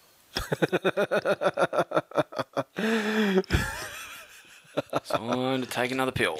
I hate Tom Greenberg, that fucking low-life piece of shit, though. Next game, please, Nathan. Fuck that cunt. Actually, let's just pause for a minute. I'll just tweet Todd Greenberg again. No. That fucking cunt. Melbourne Storm 22 defeated Brisbane Broncos 12 at Amy Park. Crowd of just a fraction over 20,000. The Storm's 22 came from tries to Ryan Hoffman, Cooper Cronk, double to Mahe Fanua. Cameron Smith 2 from 2 conversions. Will Chambers with 1. And the Broncos 12 tries to Ben Hunt and Jack Reed. Corey Parker 1 from 2 conversions and a penalty goal. Ryan Hoffman with another try in a big game. He's got a real knack at all levels, test matches, origin and club football, of getting across the try line when it really counts. Of course, he's got some pretty handy players putting him through holes as well, don't get me wrong, but can run a line, Hoffman. Run an awesome line, turned game 2 in the State of Origin series. I mean, you know, for a purple cheat, he's a fucking good player. And considering this is a guy that's, you know, gone, Tigers Junior, sort of retired, you know, in quotes, gone over to the retirement home over the sea, came back. Yeah, I honestly thought we wouldn't see much of him ever again. Yep. Here he is back. He's been a big part of the Origin win, and for the Broncos, Justin Hodges and Ben Hunt had Jekyll and Hyde games when they really needed to show their best form for 80 minutes in order for the Broncos to beat the Storm away from home. Unfortunately, a few errors, an intercept from Hunt and a costly error from Hodges, which led to the Cronk try, made it all too hard for the Broncos. They were game. They defended really well. You would say they were brave, Nathan. They were so brave. I wouldn't say so brave. Maybe just brave. Just plain brave. Just plain brave, not so brave, which is another level of bravery. But, you know, to be all locked up at 65 minutes is a good sign for Brisbane, but in the end they were just a touch outclassed by the likes of Cronk. A borderline one-legged Cameron Smith. That ankle injury was pretty serious. And keeping him out of the game this week. Officially? As far as I know, yeah. I mean, they might pull some shit like an hour before kick-off, but as far as I know, all the talk is that he's definitely missing the game. And they're, you know, I've seen articles up saying, we'll back the goal kicking of Will Chambers. You know, we rate him. What about you get us home? What about the rest of it? It's not just goal kicking. That's a bit insulting to Cam Smith. Yeah. Be very surprised if he doesn't play. Yeah, well, they say not at this stage. I mean, it is a time of the season where people play a bit of fucking smoke and mirrors on their team lineups. But yeah, I think he's out. I believe them. Now we've got Hammers. Hodges is as safe at fullback as Rolf Harris is at a kindergarten. Oh, that's so inappropriate. Unky D. Hard to muster any excitement in this game, even if it is first versus third. Asterisk. And asterisk means salary cap cheats all-time rankings. Footy Facts 37. I think it's safe to say that B. Roberts has reasserted his dominance over Hunt in the Ben Power rankings. Jeez. Hash Alpha Dog. Hash Roberts Watch. And I cut down the tweets a little bit for the games because we had a lot at the top of the show too. Moving right along to Saturday. West Tigers, 26. Stunned the world by winning a game. But it was against the Cronulla Southern Sharks, 10, at Leichhardt. Now, fucking Leichhardt Oval, you'll have a better memory than I. But Leichhardt Oval was the venue where you played Manly early in the season and got how many there? 16? 16,000 in the pissing rain. 16,000 in the pissing rain. This time at Leichhardt, admittedly it was against the Sharks. It was the last game of the season, last chance for the members and the fans to watch their warrior heroes go out and play. Those brave, so brave heroes. 5,112. Hardy souls. Hardy souls. You get more people into the Orange Grove Hotel, main bar. Yeah, easy. Fuck me dead. Tigers 26 came from tries to Mitchell Moses, Blake Austin, a double to Bodine, and Curtis Sirinen with a try. Blake Austin 2 from 4 conversions, Curtis Sirinen with 1 from 1 attempt. The Sharkies 10 came from a double to Valentine Holmes. So that's the fucking try scoring rate of that kid since he's come up. And Can play. Yeah, Gordon 1 of 2 conversions. Woeful conditions, as we just mentioned, at Leichhardt again. Bunch of wet games there this year. 11,000 more woeful. Not sure about that. Fans are probably voting with their feet, I think, with the bullshit that's been played out in the media with regards to the club. Clearly that Manly fans travelled, and they travelled to fill Leichhardt on that occasion. Fucking Jesus. The biggest feeling from this game, I have to say, is relief that the season was over. It's been a rough old couple of months, I have to tell you. I think, to take a positive out of it, the Blake Austin had a pretty good game and some good footy from Mitchell Moses as well was shining lights for the Tigers, but it's hard not to think of what might have been, They lost those 6 games on the trot when I said they were going to win 6 games on the trot, and if they just had listened to me, they'd probably be minor premiers. Yeah. Give or take. Yeah. A dozen points or so. But, look, It's over now. It's over. It is over, and I'm certainly licking my wounds. And at this stage, I'm still on the downer. I'm not even looking forward to next season. I'm just wondering what the fuck happened this season. I need an off season. Is what I need. You need an off season away from rugby league. Yes. You're not going to watch the fucking representative stuff at the end of the season. Oh, I'll probably still watch it. Jackson will. He's going to finish the next 4 or 5 weeks of the show and then be like, that's it. Bali. Okay. Yep, go to Bali. Fucking forget about it. Twitter. Unky D. Official crowd of just over 5K. Half of them were injured and suspended Sharks players cheering their crippled buddies on. And Andy _Siegs. They won a game. #Tigers in decline is clearly over. I agree. Fucking clearly not. It looked like. Look, I'm not going to lie. Like half a dozen weeks into the competition, it looked like it may have been over. But and then it was the decline that ever declined. Exactly. Saturday afternoon, Canberra Raiders 33 defeated the Parramatta Eels 20. 13,706 the crowd, and this one, the Raiders 33 came from tries to Jeremy Hawkins, Glenn Buttress, Bill Tupou, Paul Vaughan and Josh McCrone. Milford got himself a field goal. Croker perfect 5 from 5 conversions and 1 from 1 penalty goals. The Eels 20 came from a double to Ken CO in, I believe, his last game for the Eels. Jared Hayne got a double and Sandow 2 from 4 conversions. It was all too much for Para this season. I think they showed they're ultimately a touch off the best sides in 2014, and some of their results in the few recent weeks have shown that. It was just all too much to get over the top of Canberra in this game. They had plenty to play for, but come out some early errors, and the Raiders putting it on for Ricky. 3 in a row to end the season. Putting on the Rick. Promising finish, for Canberra, but Jack Whiten had a fucking outstanding game. Absolutely outstanding, and earned his pay this time. Well, look, he might be getting paid a lot more in his next deal. He may as well sign it now. Well, he can sign it for 5 years in the future. He could. Yeah. Think about where he wants to play. 2019 to 2024. Yep. Both exactly. Contracts I got paid. Yep. No, he had a great game and was heavily involved in attack, obviously, but also had some good involvement defensively at fullback, which I'm not sure is his natural position, but if they've played him in the halves, they've played him in the centres, and now he's playing fullback. So, if it wasn't for his pissy Gen Y attitude, that kid can play. Glenn Buttress got off his nudie run in the last game of the season too. Yeah, it was a bit of a scrappy one, but he got there. Can't remember who it was that gave him that final pass, but they had plenty of support the other side too. They chose to go left, and luckily he got off the nudie run. He gave Milford one with the line wide open, and Milford was in support on the inside, and he gave it to him. He could have just run and dived over. Pretty unselfish bloke. He obviously doesn't mind nuding up. Hammers at Rick's 2-year plan for Para finally comes to an end with a big fuck you. Parramatta Eels, all to fucking play for.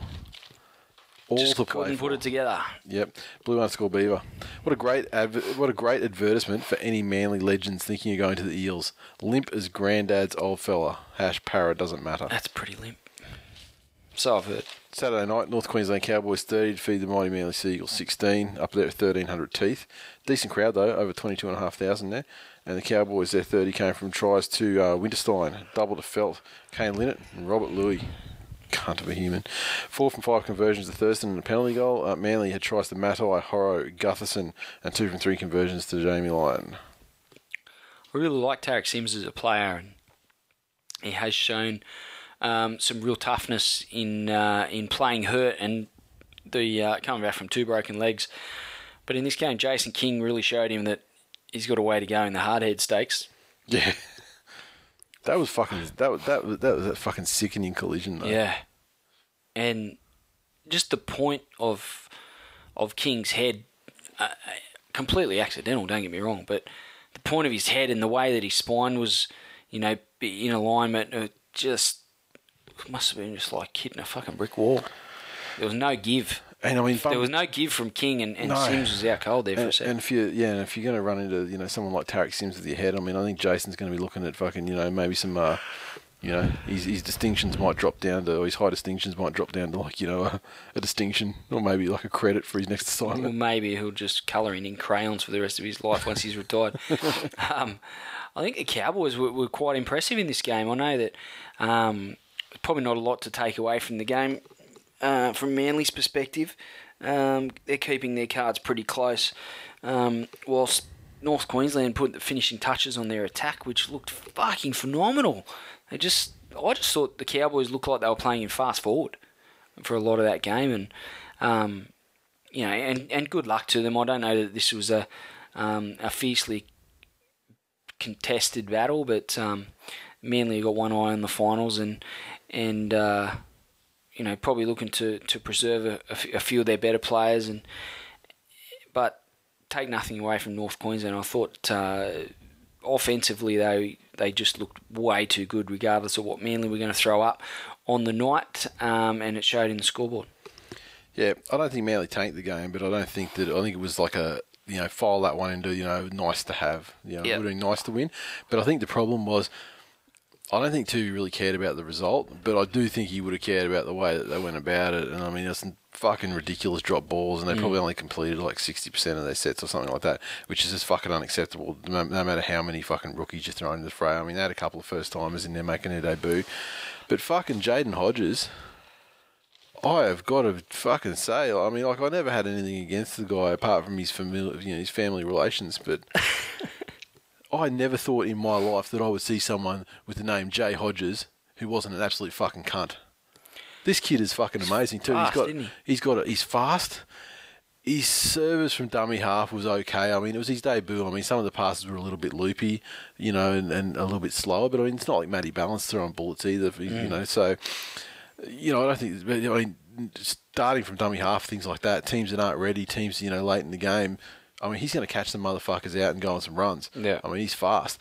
And he's got an impressive afro as well. I mean, there's just so much to like about the kid. I mean, I'd like he'd be like, you know, sexual chocolate, you know. They take like the sexy Matty Ballin thing, and, you know, he's a successor. I mean, he's the dude that fucking, yeah, far more than Sam Thaiday. But Soul Glow. Yeah, I mean, he made my soul glow watching him play. It was fantastic. Oh, and I fucking love the kid, and he seemed to be one of the only people on the field that was really having a genuine fucking dig too, you know, like, and like Gutherson as well. I mean, how fucking good is he going to be? People need to get released. He's fast.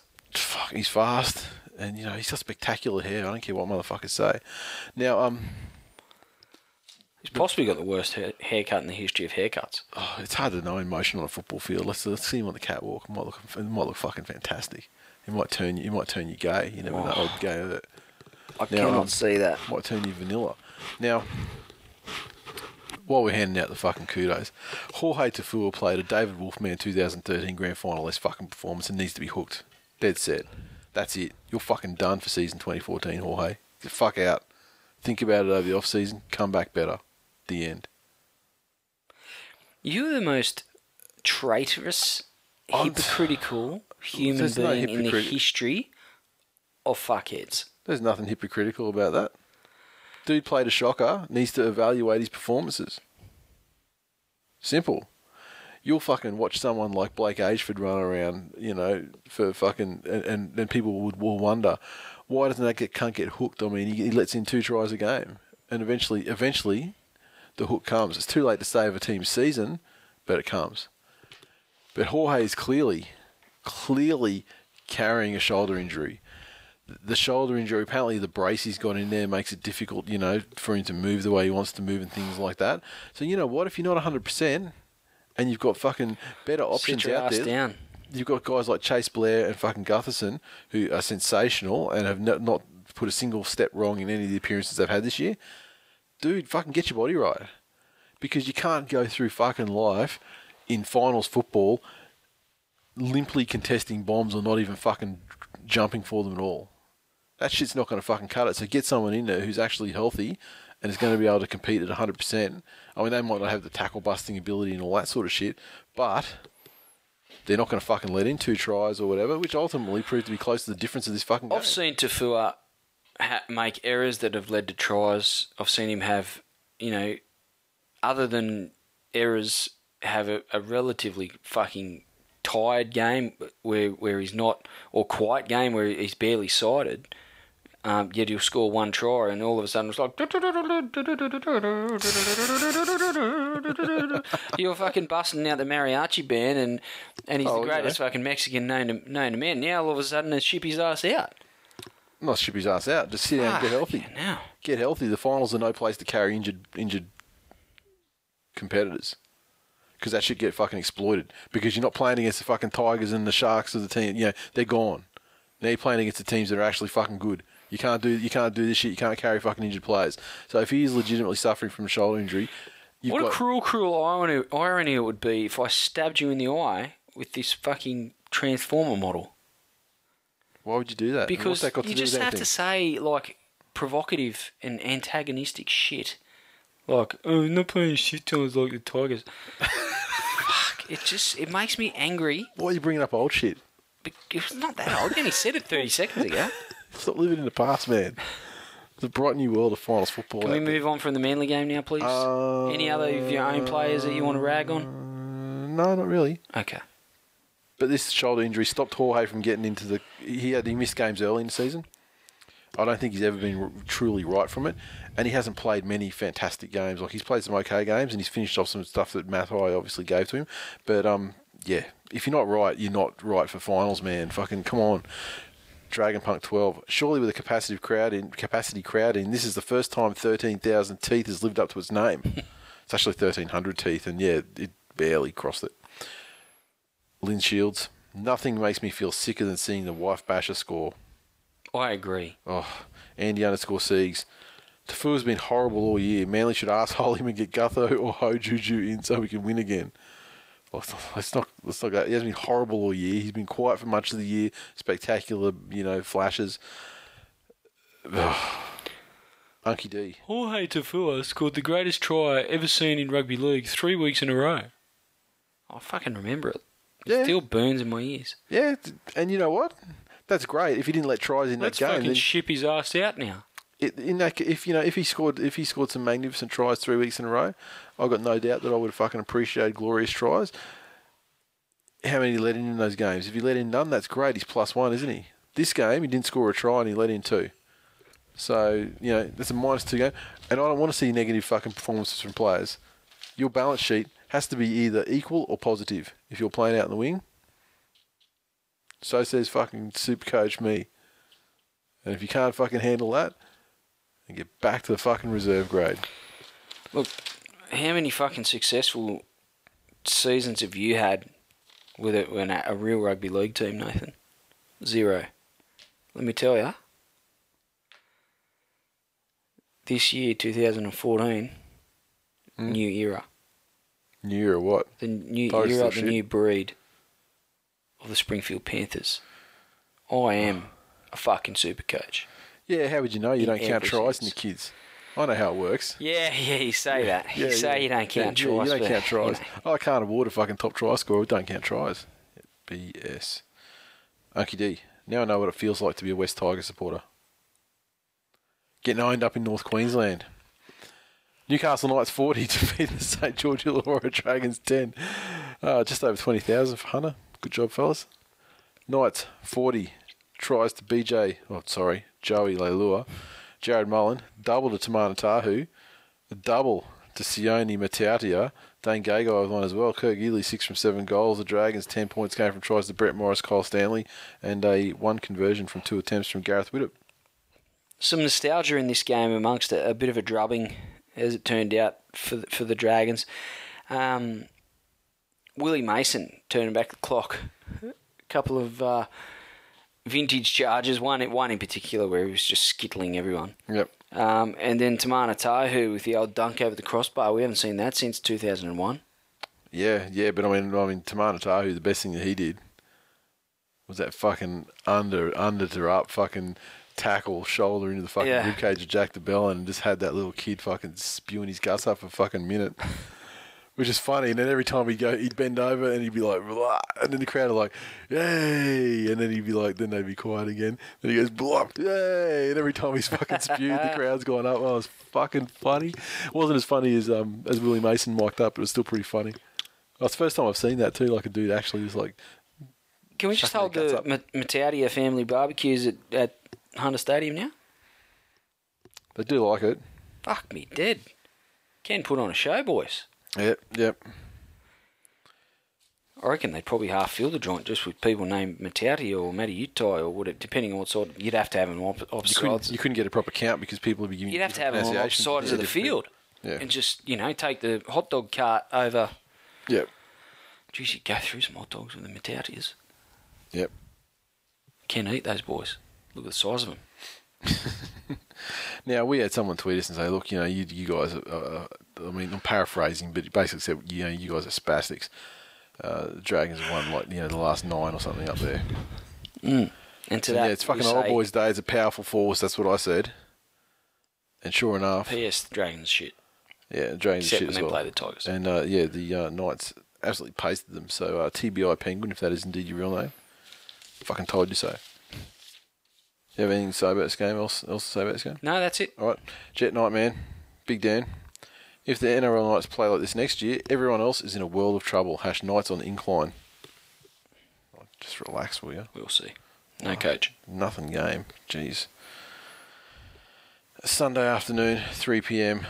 The side of something epic, and I wish I had been there for this. Gold Coast Titans 19 defeat the Canterbury Bankstown Bulldogs 18. The Doggies up 18-0 at half time. It's a crowd of 12,563, so we'll round that down for Titans' actual figures, and it probably would have been about 5-6. Titans 19, tries to Khalifa Faifai-Law, Anthony Don, Mark Minicello, Brad Takarangi. Zillman got himself a field goal. Aiden Caesar 1 from 3 conversions. Daniel Mortimer missed with his only attempt. So goal kicking was almost the fucking difference in this game. The Doggies 18 came from tries to Tim Laffey, James Graham, Rennie Matua, conversions from Hodkinson 3 from 3. I think this game was really another KPI showing the Dogs' days are numbered. Scraped through into the finals, but looked to be nothing more than cannon fodder at the moment unless they can turn things around with their confidence and the style of footy they're playing. 18-0 up at half-time. Des, by all reports, was, a bit of stuff to work on, but was happy with how things were heading, and then all hell broke loose, and they go down by a point. To Will Zillman, the man, as always.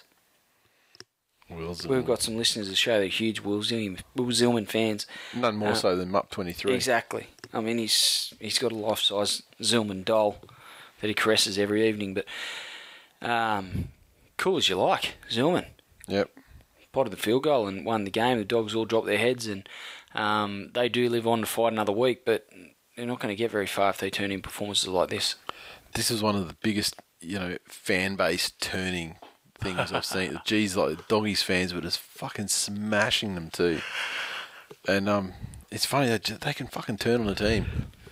They can turn on a team like, I don't see much. I mean, what happens with West Tigers when they lose? You get a lot of guys smashing them. People go retarded, yeah. We get the occasion, like when Manly lose, you get the occasional real like fucking wet blanket like Unky D.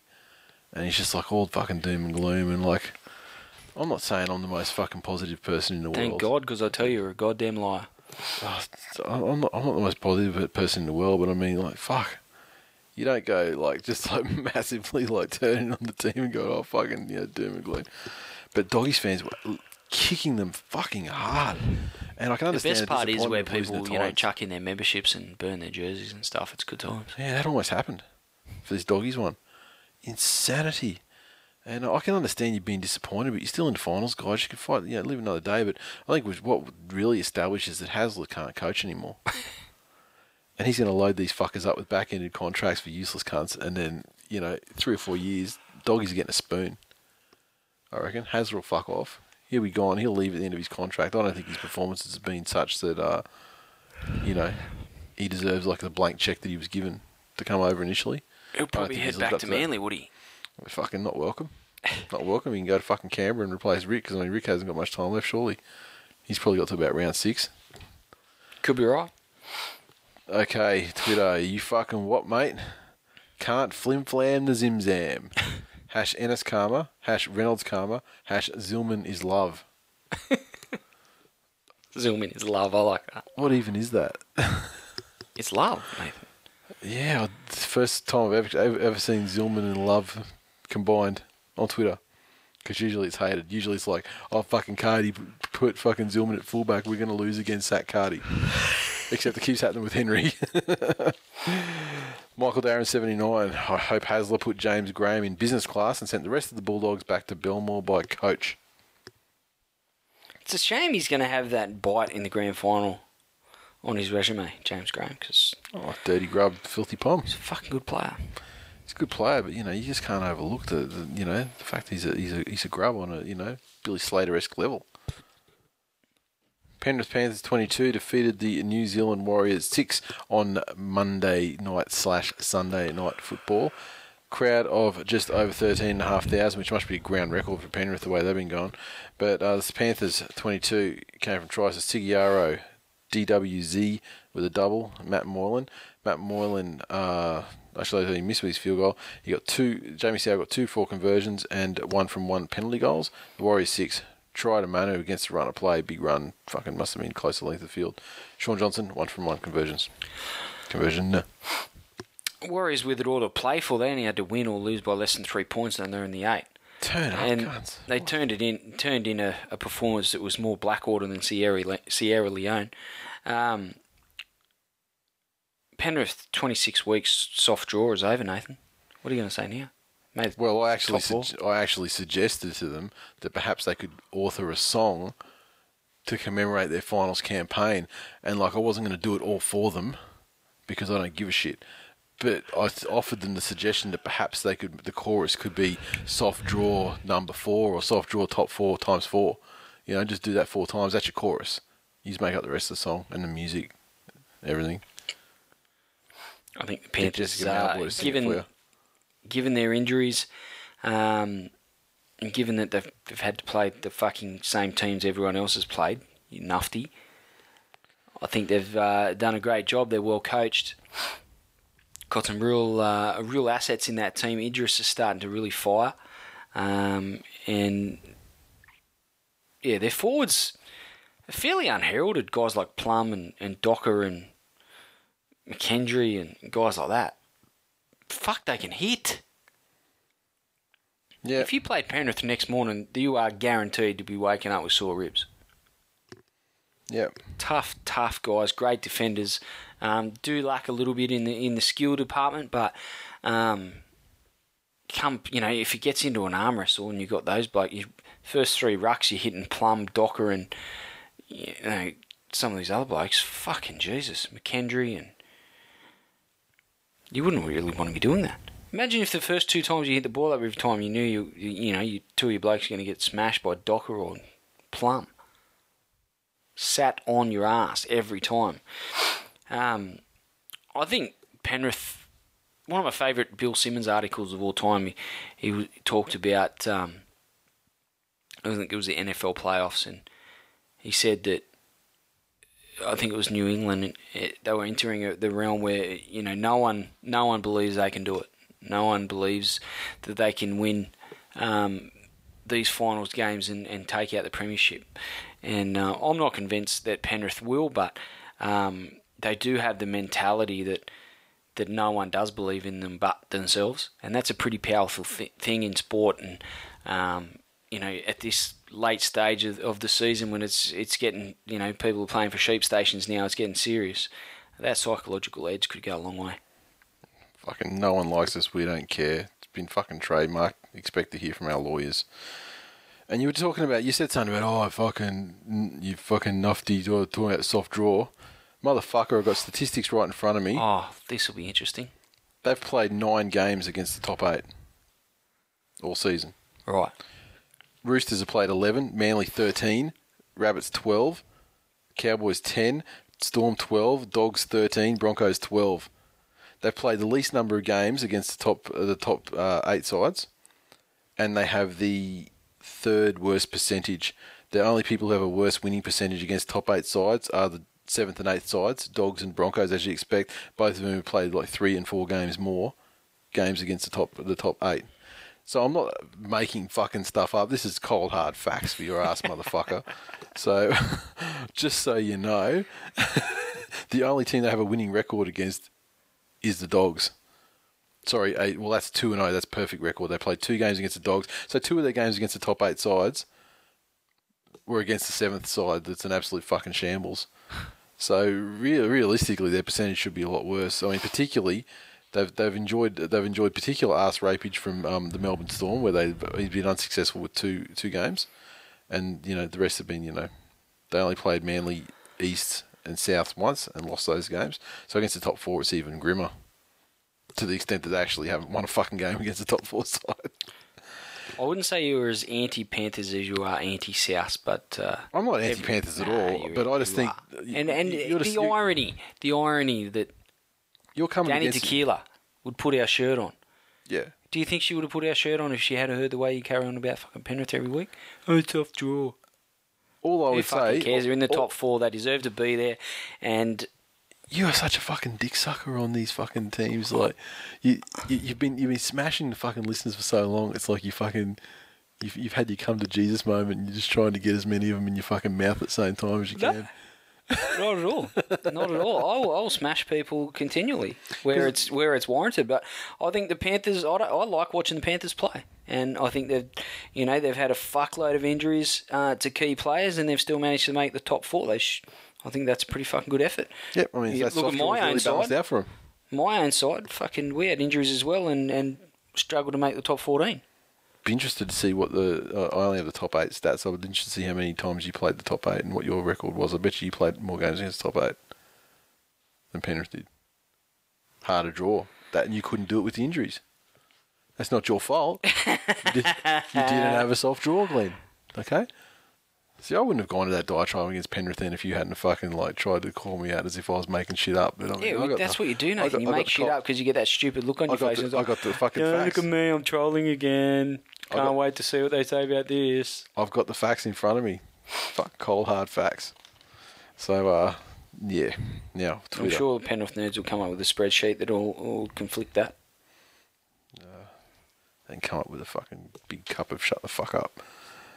Tall Hayden. Jamie Soward is only 29. I was almost certain he'd been a cunt for at least 35 years. Pop. Cunt is like dog ears, aren't they? Schwank of essence. That panther growl every time Penrith do something half decent is almost as annoying as Jamie Soward. You know what's fucking really annoying? Is. Ever been to 1300 fuckheads or whatever that stadium is called up there? No. So what were we doing? Dairy Farms last time you were Dairy up there? Farms, right. They have more fucking mascots than you can poke a stick at. How many do they have? There is a cow. There is a fucking blue heeler dog. Yeah. There is a fucking... Is it an actual dog or like a person in a suit? No, like a person in a suit. Okay. And took offence to me cheering for the Tigers and jumped the fence and pretended to piss on my head. I've told that story before. Did you belt him? Sorry? You belt him? No, fucking... Why are you gonna let some cunt in a fucking suit, it was all good fun. A big fucking suit try, you want to piss on them for real. Well, it's just a bit of fun, Nathan. This is what happens. You get into a bit of a band of people have fun. You don't have to go urinating on other people in dog suits. Fuck is wrong with you? Kick that cunt square in the nuts. There's a... Did I say the cow? There's a cow. There's a fucking blue heeler. There was... I want to say a SpongeBob for some fucking reason. I don't really know. Was that like the Coral Holmes SpongeBob down the Titans? They got a SpongeBob. Yeah, something like There's heaps. Titans have got a fucking lot too. They got like big Titan, giant Titan. It's every bit of that. And then at the end, they play some because it's Townsville and everyone listens to country music where every song sounds like the fucking last. Fucking playing some like to rev the crowd up. Everyone's like, here's some banjo music. Yeah. And then fucking... And they're like, yeehaw, my name's R. Pops. We love this music, Paul. I hope Robert Louis kicks me in the face with his spurs. You shut up, Ma. Do you like Robert Louis? Have we successfully lambasted R. Pops enough? Or? Don't make me get a case of breezes in the bill, Ma. Where's my washing stick? Yeah, no, but I think his point is really... I mean, I've never been to fucking Centrelink Stadium to see a Panthers game live. or a home Panthers game live. Centrelink Stadium. But fucking... You're a fucking cockhead. But this... I wish it was still Centrebet. I wish it was, because I could use it even more, but, you know.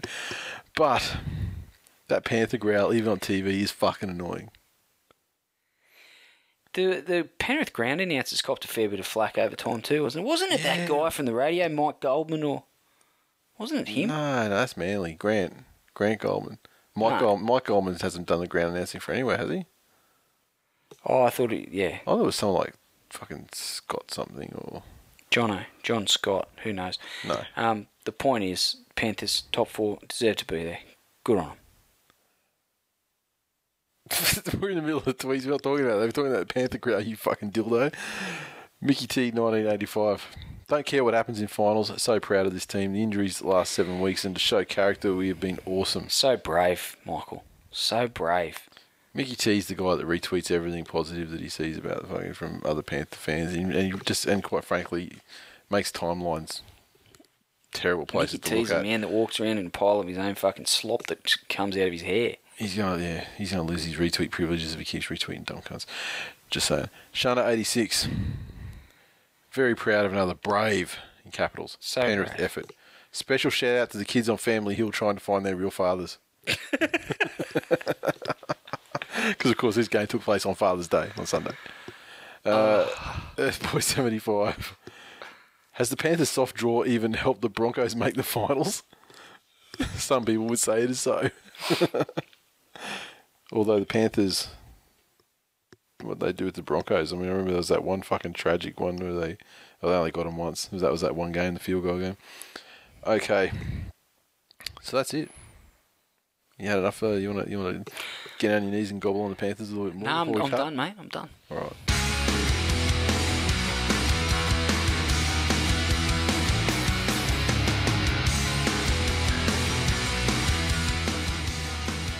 Previews for round 1 of the finals and Friday Night Football. The mighty Manly Sea Eagles smash the South Sydney Rabbitohs at Allianz. Oh, home ground advantage. Don't you fucking love it? You toil all season to get it, and there you go. So, Brett Stewart's been named to overcome his quote-unquote rolled ankle. Tafua's still in the side. Brenton Lawrence makes his return from a quote-unquote rolled ankle. Otherwise, side's pretty much 1 through 17, as we've seen in the last couple of weeks. Adam Reynolds comes back into the side for South from suspension, yeah? Mm-hmm. And as strong as that Sea Eagle side looks, got a little bit of a... I think as much as people are bleating about the home ground advantage or lack thereof, they've known all season that this was going to be the case. So... people aren't acting surprised about it. It's got nothing to do with how long we've known it's going to be. It's a bullshit. Why are they carrying on about it? Because it's a fucking bullshit situation. The fucking home final, all the teams strive all year to get themselves high enough up the ladder. You win when you want, mate. You win when you want. Fucking shut up and you can talk when I'm finished. Now, I'll fucking talk whenever I want. You fucking talk when you're fucking told. Now, this fucking home ground advantage, teams strive all season to get into a position where they earn a home ground advantage. Teams have their home grounds, and for the most part, I think the Titans are maybe an exception to this, but otherwise, I mean, I think it's pretty standard that the home ground is a place where a team, has more of a chance to win due to whatever, whether it's some kind of hoodoo crowd, whatever it is in their favour. Manly finished second, earn a home ground advantage. The ground is fucking miles away from where they are and far closer to the team they're playing. Can't use their own ground announcer. Can only have one mascot on the field. Can't use all their mascots. So, in every fucking possible way, it's not even close to being a fucking home game. Have you got a cow and a blue heeler as well, as an eagle? No, but we've got Ellie and we've got Igor to start with. We can only use Igor. Ellie can't come. Oh. It's fucked up shit. What are little girls going to do? They got their mascot. Little girls, it's ruined it for families as well.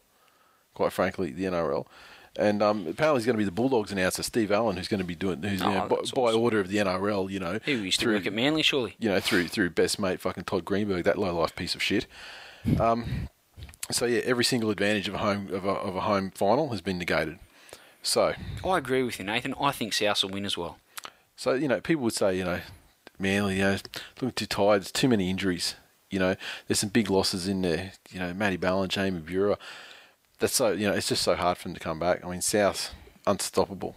The forwards are unstoppable. The backs are scintillating. You know, Manly, there's nothing left in the tank. They're tired. They've got no chance of winning this game. You know, they're going to have to do it the hard way. You know, they're going to Hodges didn't seem to be much of a slouch in defence either, eh? Yeah, fucking the mad fucking Beaver playbook, slicing motherfuckers down around the legs and shit. I love that. But, you know, he's a rookie and he's no Matt Balance. I mean, you know, South's got the massive advantage here. Home ground, I mean, they've got all the momentum as well, the Rabbitohs too. And, you know, they're the pride of the league. They are. And Manly. And look, let's face it, when Souths are going well, rugby league's going well. And I mean, you know, and Souths are going to go so well on Friday night, and Manly do not stand a fucking so well. And Manly don't stand a fucking single chance of winning this game. I agree. Souths 13. That is what a fucking imbecile retard cunt with no fucking idea about football would say. And now let's get on to the real. That's what I would say as well. And now let's get on to the real shit. Let's get on to the real talk. Manly own these fucking cunts in finals. These choking bitches. They can. We'll spot them. We spotted them 14 points last time and fucking got them. We'll spot them 20 this time. Fucking 30. Who gives a fuck? It doesn't matter how many points they score. Manly are going to score more points. These motherfuckers mentally are not there. They've got Lottie Takiri in their side. That motherfucker's going to leak tries like fucking. You know, he's going to make Torhei Tafu last week look like fucking. What would you do if Lottie Takiri scored a hat trick against Manly in a finals game? It's not. Would you give up on life? No, I wouldn't give up on life. It's a fucking game of football. I mean, you know, would I be happy about it? Fuck no. And the worst thing is, you couldn't be like totally happy about it either because it didn't happen for you. You'd be give up on life myself. Yeah. I mean, it probably hurt you more because I mean, you couldn't do it for your guys. But the fact of the matter is, you know, we own these guys. They can't fucking play in finals football. I mean, they got the yips last week. They had the yips the week before. I mean, they're fucking scared, and rightfully so. They can have all the advantage. They can have the fucking, you know, Glory, Glory song pipe through and their fake crowd noises pipe through. I mean, fuck it, it's their home game, isn't it? They can have all that shit. Don't give a fuck. We'll take that, eat it, whatever you got. Fucking bring it. Manly got this game fucking easily. They ain't fucking keeping the covers. They take the fucking covers off. You know, fucking switch out the old fucking Hyundai XL fucking gearbox. Throw the fucking Lamborghini on 7 speeds and just fucking blow these cunts away. And you heard it here first. And on Saturday, $2.85. Sydney Roosters take on the Penrith Panthers. $2.85. The more you fucking put on, the more you get back. Simple as that. Take your kids to a fucking holiday to Disneyland. You'll have so much fucking money after Manly storm home in fucking absolute glory. And these South cunts, they're going to want to fucking pull their knives out and start fighting cunts while they're high on fucking metho and whatever else these fucking inbreds are into. I tell you. Can you stop, please? I could go all night. It's really fucking annoying. It's annoying for me and these poor cunts that have to. Yeah, but you're a South sympathiser. I mean, I'm like, fuck the NRL, fuck Channel 9. Yeah. You don't get what you want again. I just like you hate so much about the game, yet you fucking put so much time into doing a podcast about it. I just don't get it. I don't hate the game. It's a fucking great game. You hate the game. You hate the game, Nathan. Stop hating the game. I love the game. Can we start talking about the Roosters-Panthers game? Because I'm a Panthers sympathiser as well, apparently. Yeah, you fucking are. Okay, Sydney Roosters take on Penrith Panthers on 5:50? Is that correct? 5:50. 5:50. Fuck. Oh, it's a double header. It's a double. Yeah, 5:50. Yeah. Why not 5:30 though? They list them at 5:30, and now they're starting at 5:50. Maybe I do hate the game because they can't fucking get the kickoffs at the right time either. You hate everything. You hate the game. You hate life. You hate people. I fucking love life and I love people, except for those that support Souths and dogs. Storm. Todd Greenberg, low life piece of shit.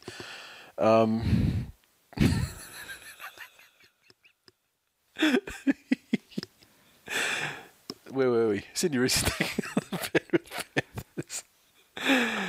Yeah, fucking Shane Haynes refereeing our game too. Talk about fucking rigged. Okay, now back to this game. I don't have the East fucking lineup in front of me because it's about 6:30 when it's fairly standard. Let me tell you. Oh, they're the most useless motherfuckers that Now Napper's copped 2 weeks. I know that. Yeah. What was the outcome of Guerra? Do you know? Did he get off? No, I haven't heard. Okay. Has he been named? No. Hasn't been? No. Okay. So maybe he's out then. Okay. That's all happened while we've been recording the show. That's all. I think it might be a mountain too tough for the Pennies. I think the Roosters are building nicely, and as much as I'd like to see Penrith win, I think the Roosters might be just a little bit too classy and in a bit too good a form at the moment. And as much as they've been building towards the finals, I think now that the finals are here, they'll take it up a notch. And I think we've spoken about Penrith before, that they played to a certain level, but they struggle when they play the better teams that can keep raising that bar, so to speak. And I think the Roosters are one of those teams, and they'll win a pretty close battle. Aidan Guerra took the early guilty plea, so you'll miss this game just the 1 week. Okay. Look, soft draws have a way of catching up on teams, and the Roosters, they're in form at the moment. Panthers, it's not to say that the Panthers are out of form either, and they're obviously well coached. I've just had such a soft draw. They're a well coached side. I mean, they can only play the sides in front of them, and sure, when they come up against the top four sides, they invariably lose. And just coincidentally, in this occasion, they're going to have to play a top four side. So it's unfortunate for the Little Pennies. And I'd love to see the Little Pennies win, because I've got a soft spot for the Penrith Nerds. I mean, because the Penrith Nerds, they've been subjected to such horrible team for so long. They're quite humble about the recent success, which is nice. Which is a bit like myself with the Tigers. No success to speak of to be humble about, though, Glenn. But I hope you are when it happens, if it happens. But that's very hurtful. Look, it's hurtful to me too. I don't like seeing you suffer. What about those heady days of 2010, 2011 when we made the finals? There was real hope and a glimmer in your eyes back then. It really was. You used to come. And a lot of shit talking. You used to come over here with a fucking. You didn't have to put asterisks on shit back then. No. They were the good old days. There was chances of undefeated seasons and premiers and all that sort of stuff. Lottie, hat-trick beckoned every time. And sure, you were still the same fuckhead then that you are now. So look how nice I'm being to you. It was so different. It was so different because the Tigers were winning. I didn't care. Yeah. Now it's so much more painful to win as much. Fucking constant bullshit. It's a shame that you haven't collected a premiership in the whole time we've been doing this show. It really is, Nathan. It's very sad. Let's move on. My team's made the finals every year. Won a grand final, been in two. It's time for another tablet. Can you please take one? So anyway, the Sydney Roosters are going to win this game, but I mean, I feel bad. I feel bad for the Little Pennies, their supporters. But has to come to an end eventually, and they've done very well, and they've been brave, so brave. They're so brave. So brave. But at the end of this, they're probably going to look a little bit like Shunter's ankle. Yep. Sad. So sad. North Queensland Cowboys take on the Brisbane Broncos up there at 1300 Teeth. It's the 7:30 game, so of course it starts about 8. And Ben Cummins. Oh, the great man. Refereeing a Broncos game. Oh, welcome back, Ben. Just a week later, or like 2 weeks later. 2 weeks. Is a quick turnaround in another ludicrous decision. Sideline officials, Steve Carell and Brett Sutter. So we've got the fucking hilarious star of 40-year-old virgin on one touchline, and we got the gay guy that isn't the big fat dude out of Modern Family on the other sideline. The Cowboys have had two fairly controversial exits from the finals the last 2 years running, and a referee that's probably looking to make up for a bit of a howler against the Cowboys' opposition this in his first game back after being demoted. Mm-hmm. So good luck with that. I think regardless, the Broncos are going to win. Really? Yep. In Townsville? Yep. Where they haven't won in fucking ages. Fuck the Cowboys. You know what? My point. I want to say, hand on my heart, I wish and pray that the Cowboys do not get knocked out by some crazy shit, some refereeing fuck up. I hope they don't lose this game. I don't care how the Cowboys get knocked out. Yeah. Honestly, it could be the most controversial or the most graphic refereeing blunder in the history of rugby league, and I will not shed a tear. Oh no, you're right. No, I apologise. I fucked up. They've got an elimination game, so I was actually going to say they can go out next week. But you're right. But then getting knocked out with the flip side of that being that Brisbane are alive in week 2. No, fuck that. North Queensland Cowboys win this week, then they play someone good next week, and then 7th tackle happens, or fucking hand of Foz, or one of those good ass things that just make them fucking just implode with rage. And then they go like, why? And we say, because you signed Robert Louis, you dumb cunts. Exactly. Boom, Louis Karma. I'll never tip the Cowboys to move another step closer to premiership glory whilst Robert Louis is inside. So look, I'll tip them 13 plus. I'll tip them if I think they're going to win, and I'm involved in the competition where I want to win. But do I want them to win? Never, ever, ever. And in fact, you know what? I don't want them to win a game ever again, even after Louis in his fucking cold grave. Like, I just think that this is unforgivable, and never forget. Ever. I hope that Killer can tell his great grandson what these fucking pricks did. And that's why he hates them 50 years down the track. And then that great granny said that 150 years of hate if they haven't folded from Louis Karma somehow manifesting before then. Touch wood in my lifetime. I still think they're going to win. I think they're going to fucking destroy the Broncos, to be honest. The Broncos didn't even Bradbury into the finals. I mean, like if Stephen Bradbury, that last lap, the other teams fall over.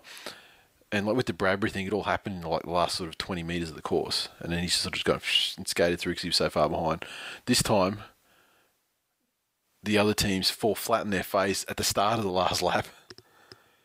The Broncos fall over 10 metres after that, and somehow momentum just carries their fucking top of their helmet over the finish line all the way around as they slide on their fucking belly, grazing their entire face up. That's what. Point is, they made the finals. Well, that's what they'll take away from it. They'll be like, ha, the streak, we're back. What streak? One in a row. The streak's over. A lot of people make a big deal about one in a row. One in a row, sensational. T-shirt, mate. Yeah, check them out over there. They're spectacular. You want one? Nah. You sure? Positive. I'll give it to you for $5. Melbourne Storm on Sunday, 4:10, take on Canterbury Bankstown Bulldogs down at Amy Park in a true home ground advantage for the Melbourne Storm. Exactly. And much like the home ground advantage the Warriors, the Cowboys and the Roosters enjoy. I think the Storm are going to put 40 on the Bulldogs easily. Yep. Controversy abounds in this game too. You got Matt Chechen on the field. You got video referees. You got Steve Useless Clark and Luke Cockeyed Patton. So there's going to be hilarious refereeing decisions made in this game. Can't wait. But regardless, Storm are going to kill them. The dogs. It's hard for me to describe how fucking dead the Bulldogs are this season. How little chance they have of progressing past the fucking 5th minute of this game with any hope. And you know what? I look forward to watching them get thumped. There's karma. They deserve it. And Melbourne Storm. I'm not even going to pretend this is an AIDS versus cancer battle. This one, it is. But if the 2012 Grand Final showed me anything and taught me anything, it's that against my better judgment, I couldn't help myself feeling more that, glad that the Storm won that game and we're winning that game through the game. So, I'm disgusted in myself, but, it's a no-win situation. I hope the Melbourne Storm absolutely obliterate them. The only possible reason for a Dogs win, or possible acceptable scenario where the Dogs would win, is just to get the Storm the fuck out of there, because outside the top 4, they're the guys that got the best record against top 8 sides. I think they may have the best or second best winning percentage. So they haven't beaten East this year, but I mean they've done well against Manly, South and everything. So they're a danger side. So to get them arsehole out of the competition would be great, but it's just not going to happen. They're going to smash the Dogs with no mercy. Yes. And maybe we'll see Des Hasler sacked after that. Wouldn't that be nice? And it's amazing. Just like, you have to give credit to the Storm in the sense that when you look at their side, I mean, it just doesn't resemble the fucking glorious. I mean, you got the spine, of course, the much, vaunted spine. But otherwise, it's, so many ructions in, like, it just seems to be that everyone around them seems to get weaker and weaker, like, each year. That's what happens when you have to, operate within the salary cap, Nathan. Fucking tell me about it. Now, only 4 games. It's a bit sad. We're getting towards the end of the season. But, at the end of the day, despite all the Tigers' woes, there'll still be 14 teams that have won the same amount of premierships as the West Tigers this season.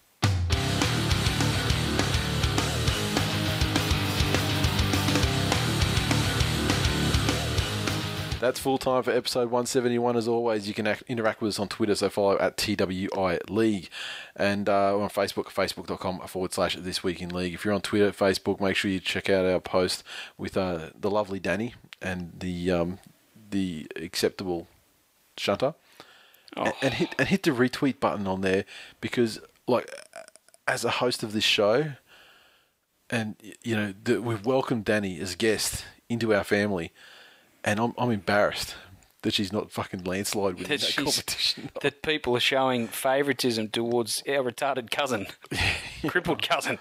Shunter, I mean, you know, it's we've established from a long time ago that Shunter's punching above his weight. He doesn't need it.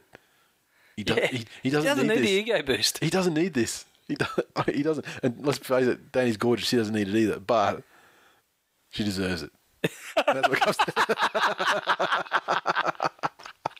And Shunter doesn't. So there you have it. Good bloke, doesn't deserve it.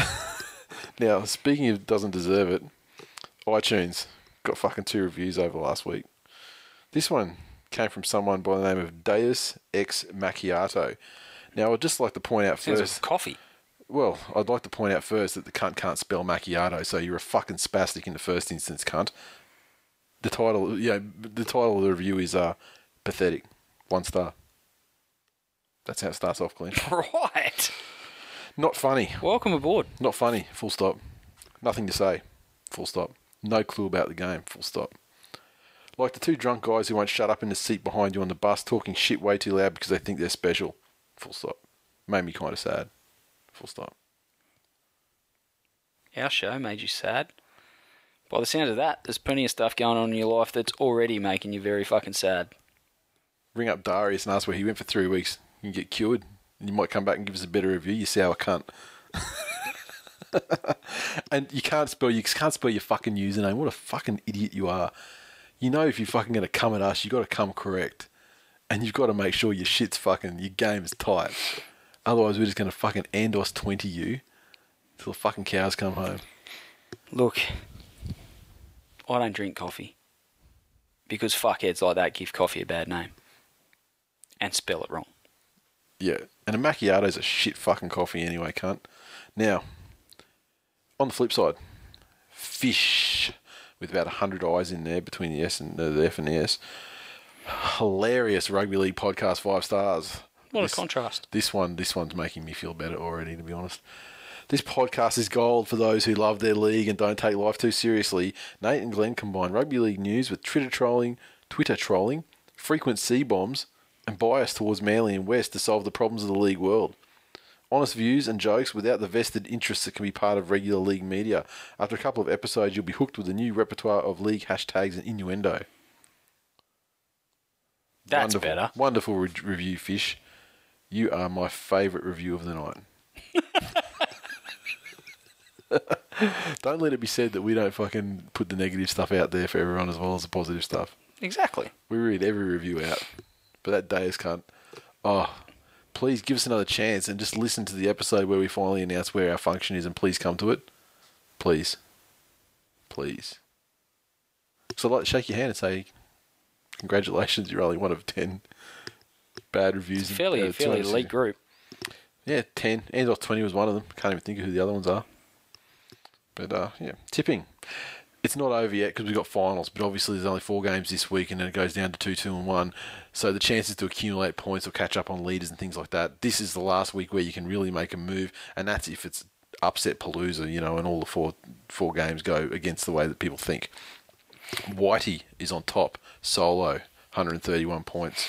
David Kingston second, 130. Desi's Ducks third, 129. At this point, I'd like to say that they're probably the only 3 that can win it from here. Tigers 12.0, fourth, 128. On 127, we have Gleeso and Dougie. On 126, we have Kylie M, Shane Aaron Elvis, Voodoo Rock, and CA Photo. The Magician has dropped from 1st to 8th in about 3 weeks. Such is the cutthroat nature of this fucking tournament. So I reckon it's only the top 3. There's 2 points between the top 3 guys. Maybe Desi's Ducks in 3rd can get up, but I think it's Whitey and David Kingston for the line.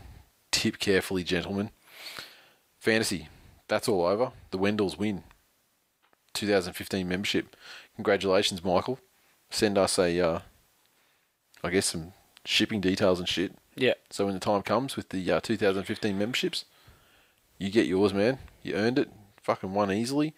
And didn't have the highest value Supercoach team by the end of it, but the average and the total amount of points scored was significant, almost 1,000 points over second place. So just making up the minor placings, Too Much Tuna, Mighty Doggy, Sarcastic Pricks, Sticky Fingers, Fergo, Mischief, CJs, Dingbats, Bobbers, and NZ_Magpie 54. Of course, we are still clearing out the old Revelation shirts, Tigers in Decline shirts, not too many of those left, and the one in a row shirts, for those who are interested, they arrived on Friday. So some have gone out already, and I'll continue. There's quite a lot of them to ship, so I'll be shipping some pretty much every day till they're gone. So hopefully they'll be all out like kind of this week. And so yeah, thanks for your patience. They're on their way soon. And memberships, still got some memberships left, and we actually got a reload of some XLs as well. So if you're on the fence about getting on there, we've got probably 15 more XLs, I think, something like that. So yeah, happy to get rid of those. Yeah, get into it, and that's pretty much it. We're done. Look at that, right on 2 hours and some seconds. Can't beat that. Now, got anything else to say? No, I'm done. A few more weeks, Nathan, and the off season shall continue. Shall continue because it's already going, really. Yeah. But yeah, I mean, there's good things to look forward to. We've got the Twillies, which will. It's always good fun. We'll do those live on the piss again. I like that. See what else we can do. Stumble upstairs into the wrong bedroom again. The problem with the Twillies is Simone will be like, "Oh, for fuck's sake, Glenn, get out." You know what, with the Twillies, like, we enjoy part of it is that, like, we don't compile the results. Yeah. And like, we're there in envelopes, and we rip them over, and we're finding out the winner at the same time as the people who are listening to the show. Which is frustrating. It's frustrating, but it's good. It's good that we get a surprise out of it too, and we're not just reading shit we already know the answer to. But I mean, on the flip side, it'd be great to notify some of the winners. Yeah, try and get some acceptance speeches and shit going. That would be good. Jesus. I mean, we can't do it. I mean, we can't do it. I mean, you have to be like, we have to close the things off early and, the votes off earlier than we do, because we kind of close them off on a Monday and do it on a Tuesday. So, interesting. Yeah. I like the way you think. Yeah. Maybe not happen this year, though. Yeah, probably not. All right. Yeah, interested to see how it goes. And, looking forward to that and the old hits and misses. Oh, that's always a pleasure, that one. Couple of misses for you this time, Glenn, I'm predicting. Particularly in the realm of the Tigers. Isn't it always the way, Nathan? Yeah. Sad to say that I tipped him for the spoon, and I'm going to be closer than you were. But you still weren't right. No, but I may have qualified it with a bottom fourth, thing. All right, we're going to take our unfunny selves with our shit podcast. This has made me sad. It's pathetic. You don't know shit. Yeah, Glenn. You don't know shit about the game. You don't offer anything. You don't know rugby league, Nathan. You don't know rugby league. You don't know shit. You like a drunk cunt fucking pile driving me from behind. What did he say? I don't know. I've forgotten it already. Like getting sodomised by a drunk cunt on a bus or something. I mean, this guy clearly has problems. So yeah, go fuck yourself. See you next week. But the rest of you guys, you're fucking awesome. We love you a long time. And don't fuck yourselves. Except if it's in a consensual, non-offensive manner, and then hey, go your hardest in the very best way. Yeah, I mean, by all means, go hard, rub it down to a little nub. But and on that note, see you next week.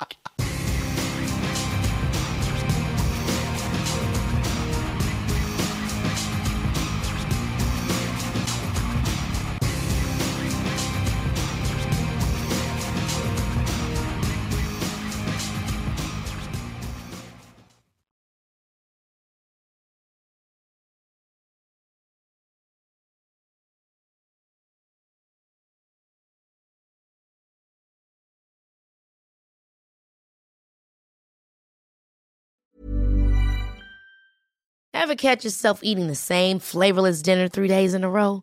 Dreaming of something better? Well, HelloFresh is your guilt-free dream come true, baby. It's me, Keke Palmer. Let's wake up those taste buds with hot, juicy pecan-crusted chicken or garlic butter shrimp scampi. Hello Fresh. Stop dreaming of all the delicious possibilities and dig in at HelloFresh.com. Let's get this dinner party started.